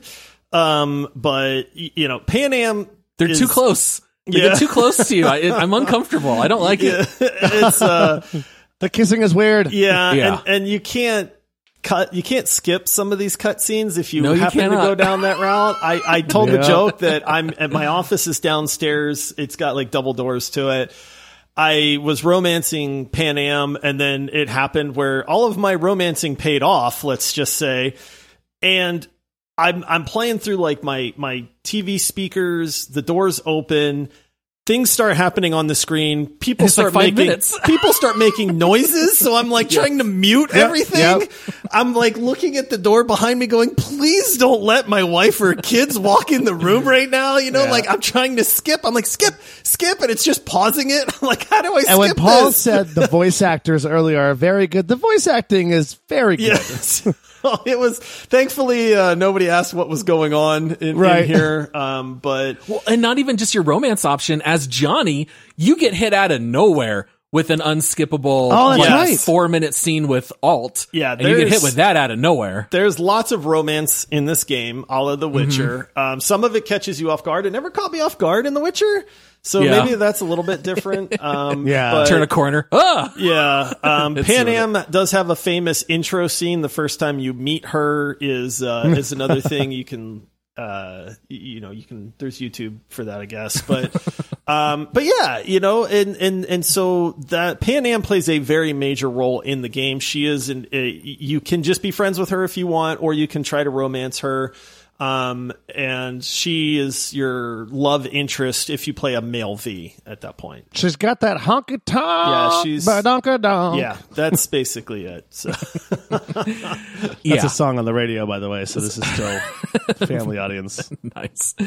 Let's jump ahead to some endgame stuff. So, Josh, what was your very first playthrough? What's your canonical ending that you see here in your experience as V? Okay, so the first time I played this game, there's a point where you can just V is kind of, the world is collapsing. Johnny has almost taken over his entire psyche and all that stuff, and you're kind of reminiscing on this rooftop. And one of the options is like, I just want it to end, and then sure enough, like he just ends it and he commits suicide, and that's game over. And so my first playthrough, that was actually the ending that I went with. And then I was like, wait a minute. But then that's right after that is when I fizzled out too. And I kind of went, I don't think I like Cyberpunk, guys. Like, this game's not doing it for me. This time around, I did finish the game. I wanted to, and I knew going in, because the first time I was very adversarial with Johnny, because I was like, hey, this guy shouldn't be in my head. I don't want him taking me over. It's my life. It's not his. He lived 50 years ago. This time I approach the game as in, I'm going to embrace Johnny. I'm going to do everything I can to try to be his friend and sympathize with him. When it came to the end game, you get the option of, do you want to let Johnny kind of take over, or do you want to try to remain V and things like that? I went fully just, hey, you know what? Johnny got a second chance at life. Somehow it's my body that he got this chance at. And so I did. I let Johnny take over as far as like my ending for the game. Was that you choosing to go into Arasaka Tower and fight your way into Makoshi? So you took Rogue with you? I did. I took Rogue with me. The first doesn't end well for Rogue. No, it doesn't. And the first time I let the Aldecaldos with Pan Am help me. Yeah. This time I went with Rogue because and that's a whole nother quest line that I'd never experienced in the first game. And so, it doesn't end well for Rogue, but it did end well for Johnny. I felt like it was a happy ending, with the approach that I took to the game, saying, hey, I'm going to embrace Johnny and I'm going to give him the second chance at life. So it kind of felt like a good ending for me. Well, especially for anyone who hasn't played Cyberpunk, or if it's been a while, you find out that the whole game you've been trying to find a way to have Johnny removed from your brain. And what you find out at the end is that your body's DNA has been altered so much by Johnny's construct that even if they remove Johnny from your brain, you will still die within 6 months. Or give your body to Johnny and he'll live a full normal life. And so it's almost like if you look at those odds and those numbers, it does kind of make sense to let Johnny take over. And Johnny is not the same person in the beginning. You see in the old memories, he's a D-bag. He does not treat people well. He only cares about himself. And you as V and Johnny definitely impact each other, where by the end of the game, Johnny really does care about Rogue and Alt, and he is a new person in life. And there's something really poetic about letting Johnny take over your body. Yeah, it is. Johnny's definitely a lot more like Fred Durst, except with talent at the very beginning of the game. Don't you compare him to Limp Bizkit, Michael? I said except if he had talent, because he has talent. What ending did you pick, Michael? What did you do? So I could not get me enough of Pan Am, so I had her and I want to say Alamogordos. That's not right. That's a city in New Mexico. Aldecaldos. Aldecaldos. They went with me. And we used some cool tech. We used, obviously, that Panzer tank thing that was really fun to pilot. The Basilisk until it got stuck sideways in the ground, which was one of my only 2 bugs. And so in my playthrough, it was really interesting because, we had to basically drill in from underneath a construction site, get into Arasaka Tower, fight our way in. At least I had to fight my way in because I failed the check on sneaking real early in that one. And you go with Saul. Saul and Pan Am go with you. And you go with Saul. It does not end well for Saul. The Smasher definitely gets his name. If anyone watched Game of Thrones, Oberyn Martell, the Red Viper's death is the same death essentially that Saul gets, except he gets smashed by a giant metal foot. And it's graphic. His head explodes everywhere. But yeah, it was a fun ending. I did the same thing that Josh did, and that was just my lawful good coming out. I'm like, I can't selfishly say that I'm going to take this body and we're both kind of screwed. I'm like, I want to make it so if one of us can walk away and be okay. And so I'm like, hey, Johnny, take the body. And it's kind of cool too, because Johnny's kind of talking you out of it. He's kind of like, hey, I didn't do this so that you could die. I want you, because we forged that relationship. I wonder if there's different dialogue if you don't forge that good relationship, because he's like, no, we've been doing this so you live. I'll become this construct AI thing for the rest of my existence and live with, what's her name again? Alt Cunningham. Yeah, live with Alt Cunningham. And he's trying to talk me out of it. I'm like, no, I'm not going to do it. I'm going to go ahead and just give you the body. The epilogue is beautiful, though, because he truly seems to respect V, and he has this new outlook on life as he's kind of taking this young musician under his wing that lives in his complex. So it was a great ending. I really appreciated it. I'm really interested in seeing the other endings as well. One of the funny things is that you both chose to let Johnny take the body, which gives you the same epilogue. However, since Rogue is dead, if you storm Arasaka Tower with Rogue, when he goes to the cemetery, he visits V's grave and Rogue's. Yep. Whereas with you, Michael, he would have only visited V's. Just V. Yeah. Really interesting. I can't believe you both gave Johnny your body. I think that's crazy, because the whole game is you trying to survive as V. It's a redemption story, Paul. Yep. But Johnny already died. He had his life. Yeah, but he had a bad life, and then he's redeemed by like your kindness and your working with him and the friendship that you build, and then like Johnny actually becomes like a decent human at that point. I feel like V already closed out so much of her story. Like, Pan Am is now the leader of the not Alamogordos, the Aldecaldos. Very good word. Thank you. It means skin, by the way, if anyone's listening. Sure. But also that joke landed real flat. Sorry about that. Oh, yeah, I thought we were just talking about Pan Am again, so I went somewhere else with that. That's right. And then with Judy and with Judy, you've kind of resolved a lot of her issues. She's kind of at peace with some of the things she does. She's finding a way to get back into her art and appreciating her life, and you've helped so many people out. And with River, he solved the issues with his family with the disgusting things that guy was doing in that shack or whatever. But I feel like ultimately she had been redeemed, and it was Johnny's turn to be redeemed. It was his turn to go out and have that new life, and I just felt like that was the way. And plus, if I would have chosen to live, it's for nothing. I'm going to die quickly. why not just pull the plug now and let someone else have the life? That's just kind of how I thought. Well, who's to say Alt's right? Maybe she's not. Well, maybe she's not. Yeah. So my canonical ending that I always think of is my very first playthrough. I played as a nomad, and then I went into Night City. I lived it up. I became a legend. And then I decided to call Pan Am because I had like my nomad roots. It just seemed right. So I called the Aldecaldos, had the same thing as Michael, where you drill underneath the ground to work your way into Arasaka Tower. You fight your way, or stealth in my case, to Mikoshi. And then I made the other decision where I said, no, I'm going to keep my body. I'm going to jump in the well and keep it. And Johnny says, never stop fighting. And then you wake up as V, and your whole epilogue is where you have now joined the Aldecaldos full time.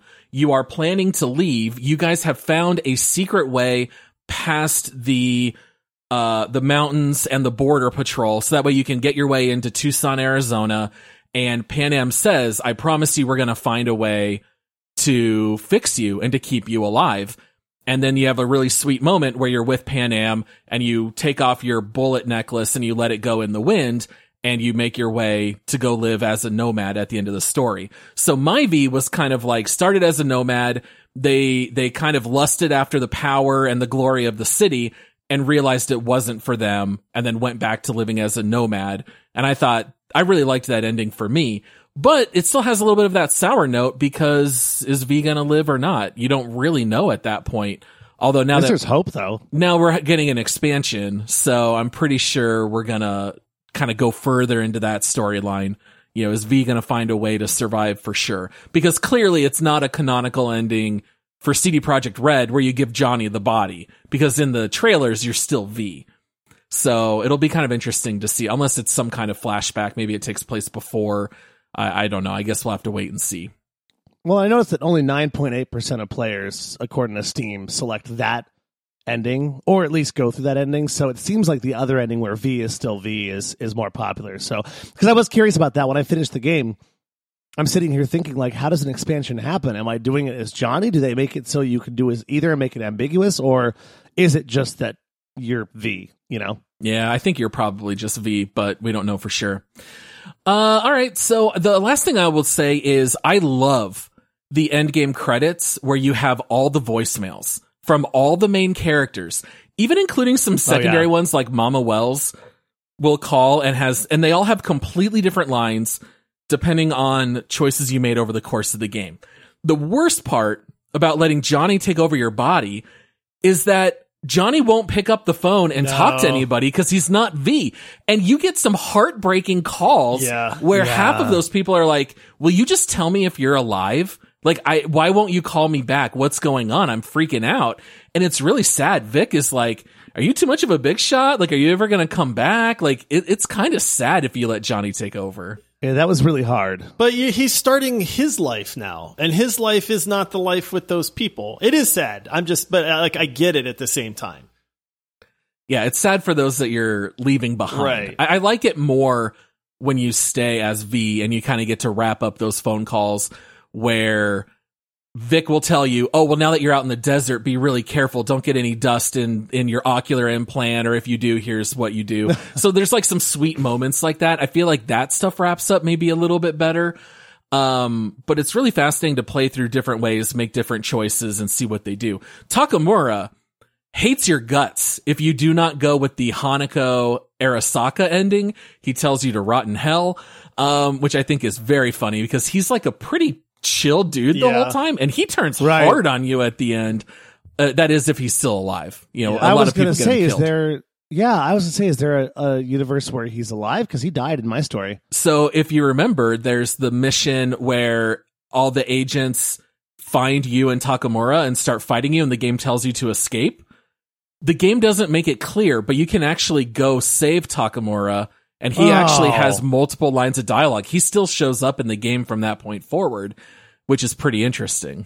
Stupid game is making me play it like 4 more times now. What a stupid game. Murder this game. I think for Michael being lawful good, the fact that he didn't go and see if he could rescue Takamura It's going to bother him. I fell through a floor. Yeah, I did too, but I went back to go get Takamura, or at least look. I didn't even know. Michael. Because the game doesn't tell you. You wouldn't know. No, I know. My heart is sad. I love that old man. He talked about cats on buildings. He's all happy. He's got weird cybernetic things in his neck. I just want to give him a hug. Well, he would have hated your guts since you went with the Aldecado Pan Am route. Yeah, I think we all agree. He would have told me that if he hadn't died. Yeah. The worst decision is if you trust Arasaka, because you're going to have to plug yourself into Mikoshi, and now you're Arasaka property. I don't trust them at all. That's a terrible ending. And then the other Arasaka ending is where you know you're going to die and you launch out into space to rob a casino, but you know you're going to get shot and killed. So it's like your last blaze of glory. One thing I will mention before we move on from spoilers, because I know this is a long episode. When Jackie died, what did you do with his body? I sent it back to his family. What'd you do, Michael? Do you remember? I had him sent to Vix first. Okay, so you chose the Ripper Doc. I had never chosen the Ripper Doc option. I always sent him to his family, where you have the funeral at the Coyote, and you go and you see Jackie's garage, and you pick something, and you choose like the tequila or whatever, and you pour it out, and you have this whole memorial service.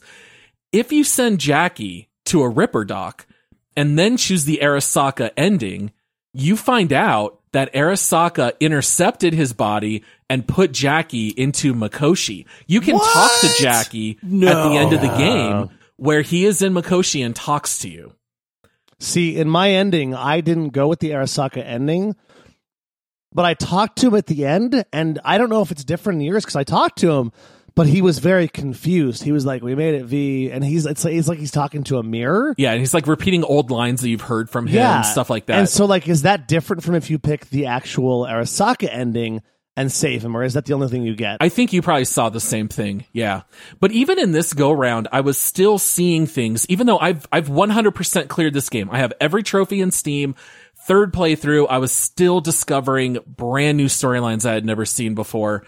I've said it a million times, but Cyberpunk, for all its failings, it really did shoot for the stars. Like, this game, I think it's the most ambitious game ever made. It's either this or Red Dead 2. Like, these games just tackle so much. The other thing I'll say about that, and I know we got to start wrapping things up here, is that this entire game is first-person perspective from start to finish. Oh, yeah. And they do some truly incredible things with the first-person perspective. I can't think of another game that has done everything that Cyberpunk does from that perspective in so many different ways.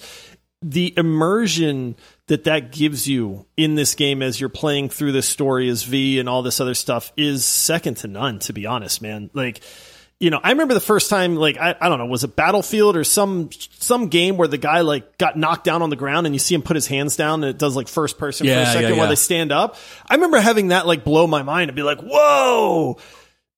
All of Cyberpunk is like this. You ride elevators up to your apartment and you're looking down and you see this, like, the city falling away, you know? I mean, driving around the city... Call. You know, like, all kinds of things. It's super, just even like sometimes the fixers or the people that you meet, you get in the cars with them and you have to go on a ride with them while they talk to you, and you can look over at them and they'll look back at you. Right. You know, like, you are living this game because of the way that they approached it. It's very hard to convey to somebody. You just have to play it to understand that aspect. And like I said, they have done it better than anybody has done that portion of making you feel immersed in a game by that first person perspective. Well, and they do it so naturally too. Like, some games would try to, like, point out how good they are. Like, look at all these cool things you can do. You feel like you're there. You really do. And also, holy cow, some of the detail when you bring up the inside of the vehicles. Oh, yeah. You look over, and you know how when you have a piece of glass in a car, like the window, it's got that little tiny, like, barcode and the Ford Motor Company. That's on every car. Like, it's insane. Yeah. Like, the detail they put into this. The back of the seats where the lint is placed and collects in certain spots. I swear, I was looking for places where they reused, like, textures, and I didn't see a lot of it. No. Like, it was very crazily detailed designed. Yeah, it's tough to find any reused content. And all the people are all procedurally generated. You'll find people wearing wild outfits. It's pretty funny. And some of them are like children, and some of them are like dwarves. It's pretty interesting, everything that they programmed here. Okay, so I think we're all done with spoilers. So back to spoiler-free content here. Open call. Anything else about Cyberpunk to talk about before we jump into community reviews and the rest of our normal segments?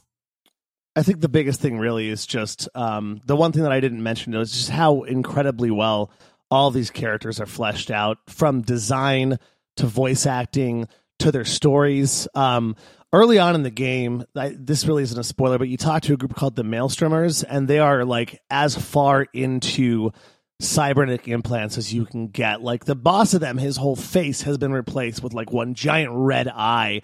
And so it actually is it's almost like from a horror film, but you're talking to them like they're humans. And it just goes to show you how deep CD Projekt Red went into their character design of like, this world is really built around these characters and it doesn't let you down. It's one of the best things about this game is just the design overall from every aspect and facet of it. Yeah, totally agree. I think the story in this game and the choices you make, all the characters are all completely brilliant. The gameplay can kind of vary depending on what route you go, but man, this game is really standalone. There's nothing quite like it on the market, that's for sure. All right, so we've talked a little bit about what we think about Cyberpunk.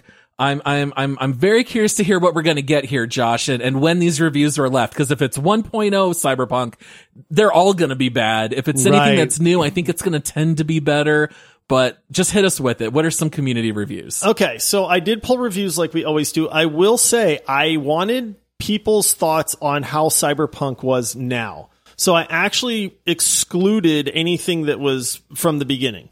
So all of these reviews are from the last 6 months. Nice. Okay, that way it's, how is the game itself? As the game was intended to be, how do people like it? That's what I filtered and focused on. So if it's a negative review, which you will hear, it's not, oh, well, this game was super buggy and I couldn't play it on my PlayStation 4 type stuff, because everybody knows how that went in the past. So, all right, this first one is recommended, 88 hours on record. I have played through this game 2 times. Once when it first released, just going through the main story. I laughed, I cried, I'd enjoy it. I enjoyed it like a movie. My second playthrough was much more fulfilling, though. I was V. I made decisions like I would. I got the exact build I wanted. I completed all of the quests from the maximum interesting characters. I achievement hunted the poo out of this game and enjoyed every second of it. Gunplay is amazing. Quick hacking is perfect for stealth. Awesome crafting system with fun weapons. I enjoy the adult theme of this game and the conundrums it places you in. My only complaint so far is that there just isn't enough money to purchase all the vehicles. So I'll probably just glitch or mod the money to get that, because I truly feel I've mastered and beaten the game already on very hard difficulty.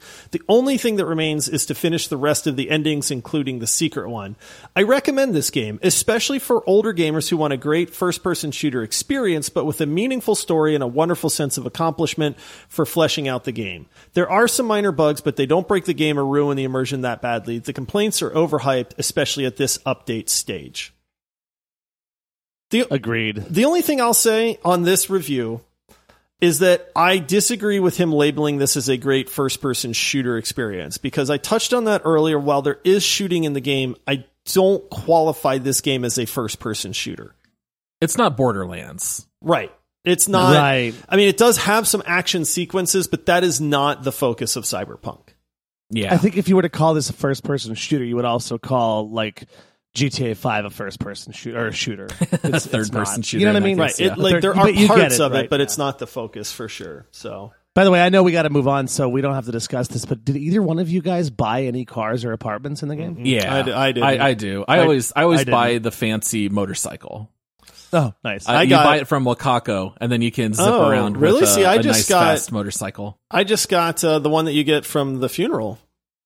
Yeah, you get that one too. But but Michael, which we covered in the spoiler section, chose a different route. Oh no, but you still get access. Yeah, you still it just plays different. Yeah, that motorcycle is great. Yeah. So yeah, I liked Silverhands' Porsche the best though. That thing's hard to drive though, man. The handling's not the best. Not if you do it right. All right. I'm moving on here. Okay, so this next one is not recommended. 107 hours on record. Nearly 2 years and lots of promises later, this game is still a mess. Pedestrians spawning on highways, every second NPC on the street is the same model despite high graphic settings, hollow calls often overlap and cut off quest dialogue, or the other way around. Thankfully, nothing game-breaking, but can you really be thankful for that? Is it really okay for a title of this level to barely function the way it is meant to? Okay, I will say, I did not have any of the issues with pedestrians that he had, but you can sometimes have really bad luck where you get a phone call in the middle of a mission, and sometimes the game is smart enough where V says, "Hey, I'm really busy, Judy. Can I call you back?" And that's great. And sometimes they just keep talking. And you can't understand either. Yes, you have characters talking to you in person while they're talking to you on the phone, and they can sometimes overlap. I did get that. Yeah. I forgot when we mentioned the bugs. I had that actually a couple times. I don't think that's a bug. That's just bad luck. Yeah, maybe it's just bad luck. So I will say, I don't know what people expect with the character models. Yes, there's some character models that stand out a little bit more, and so you do see them a few times throughout the city, but the diversity of the NPCs is good enough that it is fine. Like, if you're the kind of person where you're like, agreed, look at that, I've passed 4,000 people and those two guys look the same. Come on, man. Like, it's still an accomplishment that they had so many NPCs that look differently. You know what I mean? And how they act as well. It's kind of like, I feel like that's nitpicking. Yeah, and back in 1.0, if you remember, if you did a 360 degree turn, it'd be all different pedestrians. Yeah. Like, the game would render them after you would turn around. The game doesn't do crap like that anymore. That was the stuff that really did drive me wild, where there's no one behind you, you commit a crime, you turn around, and there's a cop point blank sticking a gun in your face. Right. Like, that stuff is bananas. Where'd you come stupid. from? You weren't there. Yeah, right. But with where the game's at 1.6, you don't get that stuff. Yeah. All right. This next one's not recommended. 40 hours on record. I have tried to like this game, but it is like a beautifully plated meal that is absolutely tasteless when you bite into it. I find the main story hard to get into, although I really liked the Jackie character, and the numerous NCPD and Cyber Psycho missions are like playing the same mission over and over again, rinse and repeat, grind until you have a nosebleed. The Tarot and Delamain missions are basic fetch quests. I hate to say the game is bland and boring, but for me it is. I've pushed as far as I can go with it. I did like the Breach Protocol hacking. For me, that was a fun little mini game, but not enough to recommend a game with this much wasted potential. Beautiful to look at, but not a playground you want to play in. Dude, if you don't like the Cyber Psycho missions, they're 100% optional. I will say, not every mission hits 100%. There are some missions where you kind of go like, all right, maybe I wasted my time on that mission. Delmain. I mean, some of them, it's like they're not all bangers, but there are a lot of bangers out there too. So it's kind of worth slogging through some of the other stuff to get to the really good stuff. Play the way you want, right? Same with the guns versus stealth. Pick and choose the quests you want to do. Do the side gigs. The side gigs are great. Skip Cyber Psychos. Skip Delamain. You don't need to do those. That's fine. All right. And then this last one is recommended 91 hours on record. It's difficult to quantify just how good Cyberpunk 2077 is. It's like trying to tell someone you've discovered the world's best cheeseburger. We all know what a cheeseburger tastes like, and for the most part, they're all fairly similar. But sometimes a special, magical combination of ingredients comes together in a way that has to be experienced to be believed and understood. Cyberpunk 2077 is like that. It's an open-world, first-person RPG with hacking, but it's also so much more. It's a sublime experience from the moment it begins to the end of the 35-plus minute credits. No matter what kind of gamer you are or how you like to play, Cyberpunk 2077 caters to you. I think that's fair. I think that's it's very fair. Accurate. You play this game. We've said it probably a dozen times now. One of the best things about Cyberpunk is you play the game the way that you want to play it. Legitimately, you can't break it. Nowadays, you could break it back then, but now you play it how you want to play it. Plain and simple.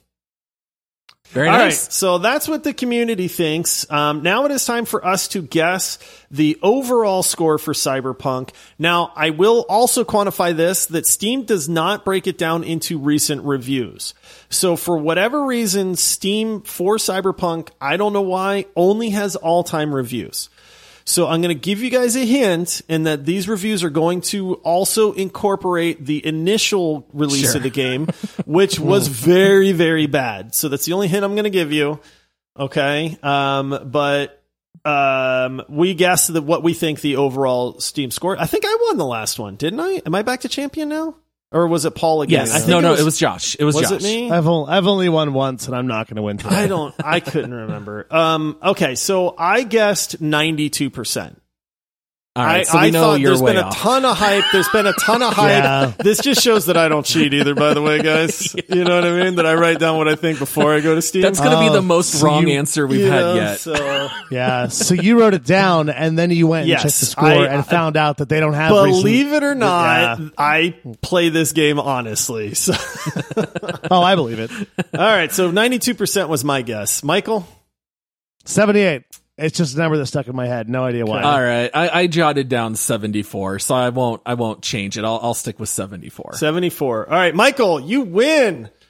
Oh, you win. What was the it? actual was 77%.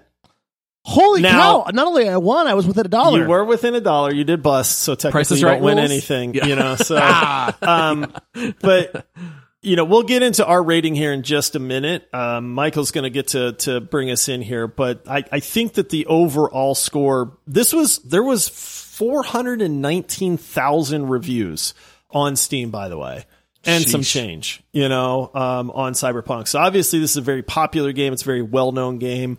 But Michael, you get to take us into this next segment, buddy. Just close your eyes and envision Panam. Get us ready. Hey, Panam. I really wish I would roll the male character so that I could ride off into the sunset as we head to Alamogordo together and spend the rest of our lives. But alas, it just wasn't meant to be. Sorry, Michael. It was not an Alamogordo. I got to throw that in there again. If anyone's listening from Alamogordo, by the way, congratulations on having a town name that I know in New Mexico. Nice. All right, Paul, you want to explain this segment? Sure. So this is Make, Love, Marry, or Murder. This is where all three of us give this game our individual rating. Is this game marriage material? You highly recommend it. People out there should buy it. It's worth the price. You'll get plenty of entertainment out of it. Is it murder, where you do not recommend it? Don't buy this game. Or is it Make Love, where maybe in the right circumstance it makes sense, or maybe play it for a bit and drop it. But, you know, obviously everyone already knows my rating. It's absolutely a marry for me. The very first thing I thought when we did our hot takes bonus round, I said, I don't care. I'm going to say it. I like Cyberpunk more than The Witcher 3. I have both of those games in my top 10. I've got Cyberpunk at 6, Witcher 3 at 7. I think Cyberpunk gives you so much to do. It's one of the few games that I've done 100% of the trophies in Steam. Played it through 3 times. I'll absolutely play through it again. I can't say very much wrong about this game other than my very first playthrough. I did think it started slow, but once you get past that and you kind of learn the world, I think the game totally takes off. It's in that regard a little bit like Witcher 3. Once you get into the groove, it takes off, and I highly recommend it to everybody. All right, Michael. This is an easy marry for me. I love this game. Absolutely am enthralled by this game. There's so much to do. One of the things I like the most about this game is truly that you can play it as who you want to be. If you want to play it as a shooter game, you can do that. If you want to make it a sneak around Assassin's Creed type game, you can do that. You know, and I think one of the greatest things about this as well is just how many different ways you can play the game makes it so great. I have 53 hours on my playthrough, and I think I could still play 100 more hours. It absolutely is incredible to me. I had another really good point that I wanted to make on here, but I forgot what it was. But just know that I'm marrying this game because it's really, really, really, really good. And everyone needs to play it. I'm curious to see, because Josh's first playthrough, he finally said, I realized I don't like this game. Now without the expectations, without the hype, with a couple of patches, where are we at, Josh? So here's the thing. I think that this time around, I was able to actually really appreciate some of the finer points of Cyberpunk. I think my initial playthrough, I was so jaded and upset by what we were promised and kind of what we got. Some of that was my fault for buying into all of the hype at the time, but I famously have said this game disappointed me more than just about any other game out there. And while all the bugs are fixed, you know, and it runs smoothly and all that stuff, taking everything into consideration, this time around, I was able to play this game without the hype, without the expectation, and just say, hey, what kind of game is Cyberpunk 2077? It's a freaking masterpiece, guys. It is, right? Really, Yes. everybody Finally. that knows how I felt about it initially, I can 100% assure you that this game is one of the best RPG games that I have played. The perspective, the characters, the attention to detail. You live Night City, man. You know what I mean? The story, the story gets a little convoluted sometimes. I don't think it's a flawless story. You know what I mean? Like, it's still very good, but sometimes it just gets a little weird, man. Constructs and ingrams and right. AIs and the net watch and the what the heck. And there's so many things you don't understand while you're playing, and you kind of just scratch your head and go, huh? But if you just don't worry about that stuff, just play the game, play it how you want to play it. It's incredible, man. I loved every freaking second of this game. I will also say this. It's one of the best looking games I have ever laid eyes on. Gorgeous. It's unbelievably good looking. We didn't even talk about the graphics. The audio in this game is freaking superb. Every way that this game is presented is absolutely top notch. So if you were like me, and you were burned in the beginning, and you say, I'm never going to forgive CD Projekt Red, I understand that. Like, I get that. You know, I'm still a little hesitant. But after playing what they made, they just released it too early, man. This game needed maybe another year, but 2 years is proving that that was enough time to put out a masterpiece of a video game. Yeah, for those that say I'm never forgiving CD Projekt Red, it's time to forgive, and go back in. You are missing out on one of the best video games that has been made in probably the last 10 years, if you're holding a grudge at that point. If not honestly, like, you know what I mean? It's one of the, so this, I'm officially, this is a massive Mary for me at this point, which makes me really happy. Me too. Yeah, right? I wanted to love this game from the very beginning, and I hated it in the beginning, and now I love it. And so I feel like the circle's complete. Bigger turnaround, this or No Man's Sky? Which game made the bigger turnaround? I'm going to give that to No Man's Sky. Started lower, I think. I'm going to give that to No Man's Sky still, because they're still working on it. I think in this case, they just released Cyberpunk too soon. Yes. What I just got done polished playing yet. and what you got done playing, you know, is the way that I think they intended this game to be. And you know what? There's still people that are bitter. They're still saying they still overpromised. What it is today is a lot better, but it still wasn't what they promised us. And it's like, I get it. They promised the most revolutionary thing ever, but man, this is pretty close.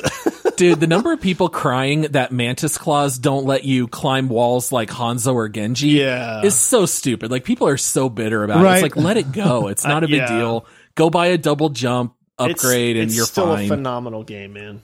Yeah. Wow, I'm so happy, Josh. I could cry. Yeah. I was really hoping that you'd really be into it now. Even I when I went back and listened to the episode, even I was kind of like, yeah, the hate that this game is getting is deserved. It, even though I loved it, it deserves all this hate. And now it's just so nice to see this game in a better place. We didn't even talk about mods.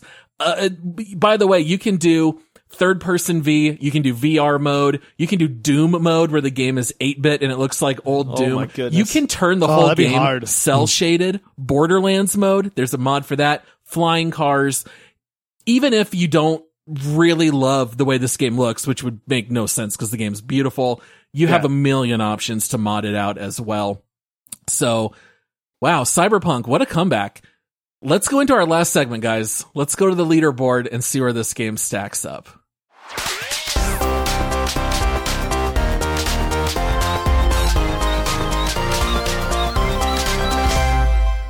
All right, we got just a couple minutes before we hit the 2-hour mark. Let's see if we can knock this one out in time. Looking at our leaderboard, we have a total of 80 games that you can see at multiplayerpodcast.com. We have to come to a consensus rating of where do we put this game when we stack it up against others. We currently have a top 5 of Red Dead 2, God of War, Overwatch, Disco Elysium, and Rust. We've got some other stuff down in the middle, like around 40. We've got Far Cry 5, Raft, Killing Floor 2, and Vermintide 2. All the way at the bottom, we've got some stuff like Human Fall Flat, Escape from Tarkov, Minecraft Dungeons, The Forest, some stuff like that. So I think since you we could have all stopped have stopped at the top 5. You could have been like, hey, let me tell you the top 5, and then not go farther than that because I'm going to put it in the top 5. Yeah, I was going to say, we all married it. We know it's going to be near the top. Josh, do you see it as a top 5? Oh, I think it's funny because I was looking there. I'm looking at our top 10. I'm going, well, it's above Outriders. It's above Satisfactory. It's above Valheim. I love Rocket League, but I get that's a kind of a niche game. So it's above Rocket League. It's above Apex. It's above Apex. And I kind of hit that, is it above Rust to me or not? And then I started going, well, now our top 5 is going to be nothing but massive role-playing games.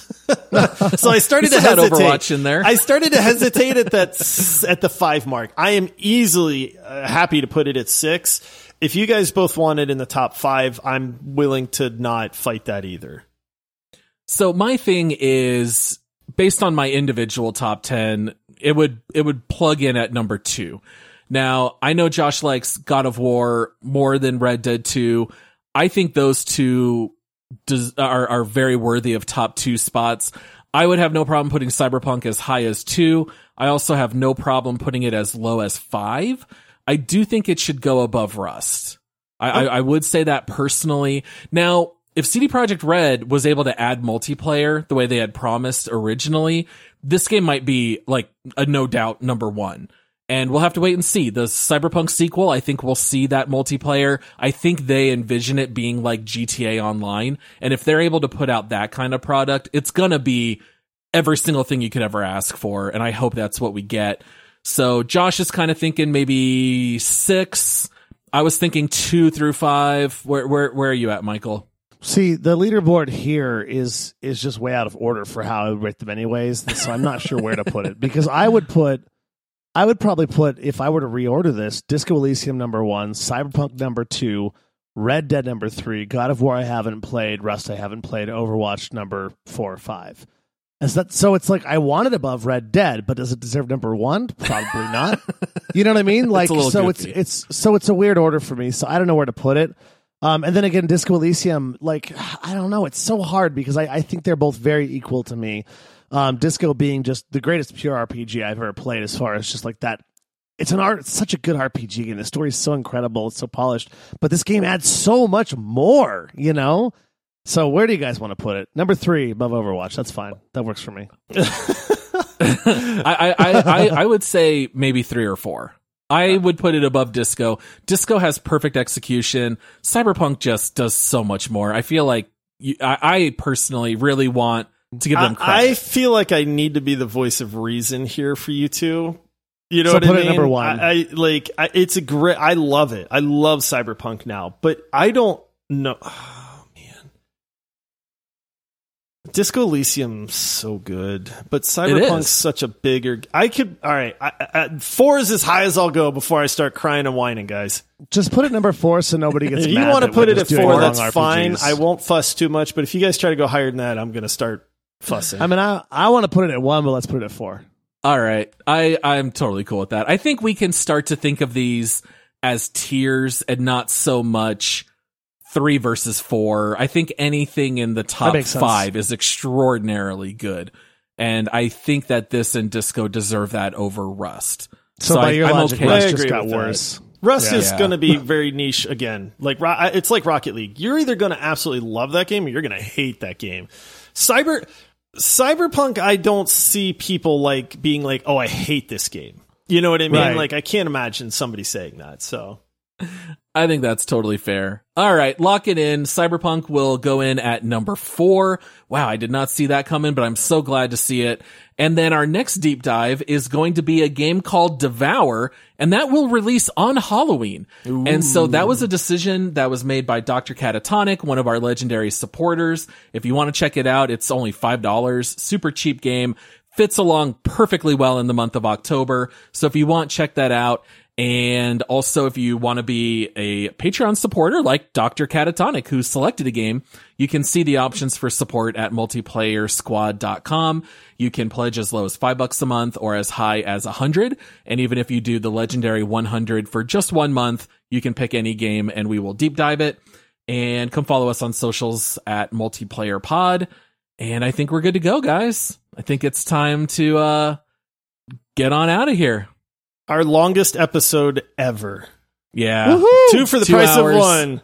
Yep. No Yeah. part 1, part 2. We're just releasing the whole thing. Also, probably the longest game we've played on this list too. So Ooh, it's longest up there. episode, longest game. This or Red Dead. Well, unless Yeah. you count like Overwatch, which is unlimited. Yeah, it's different. Yeah.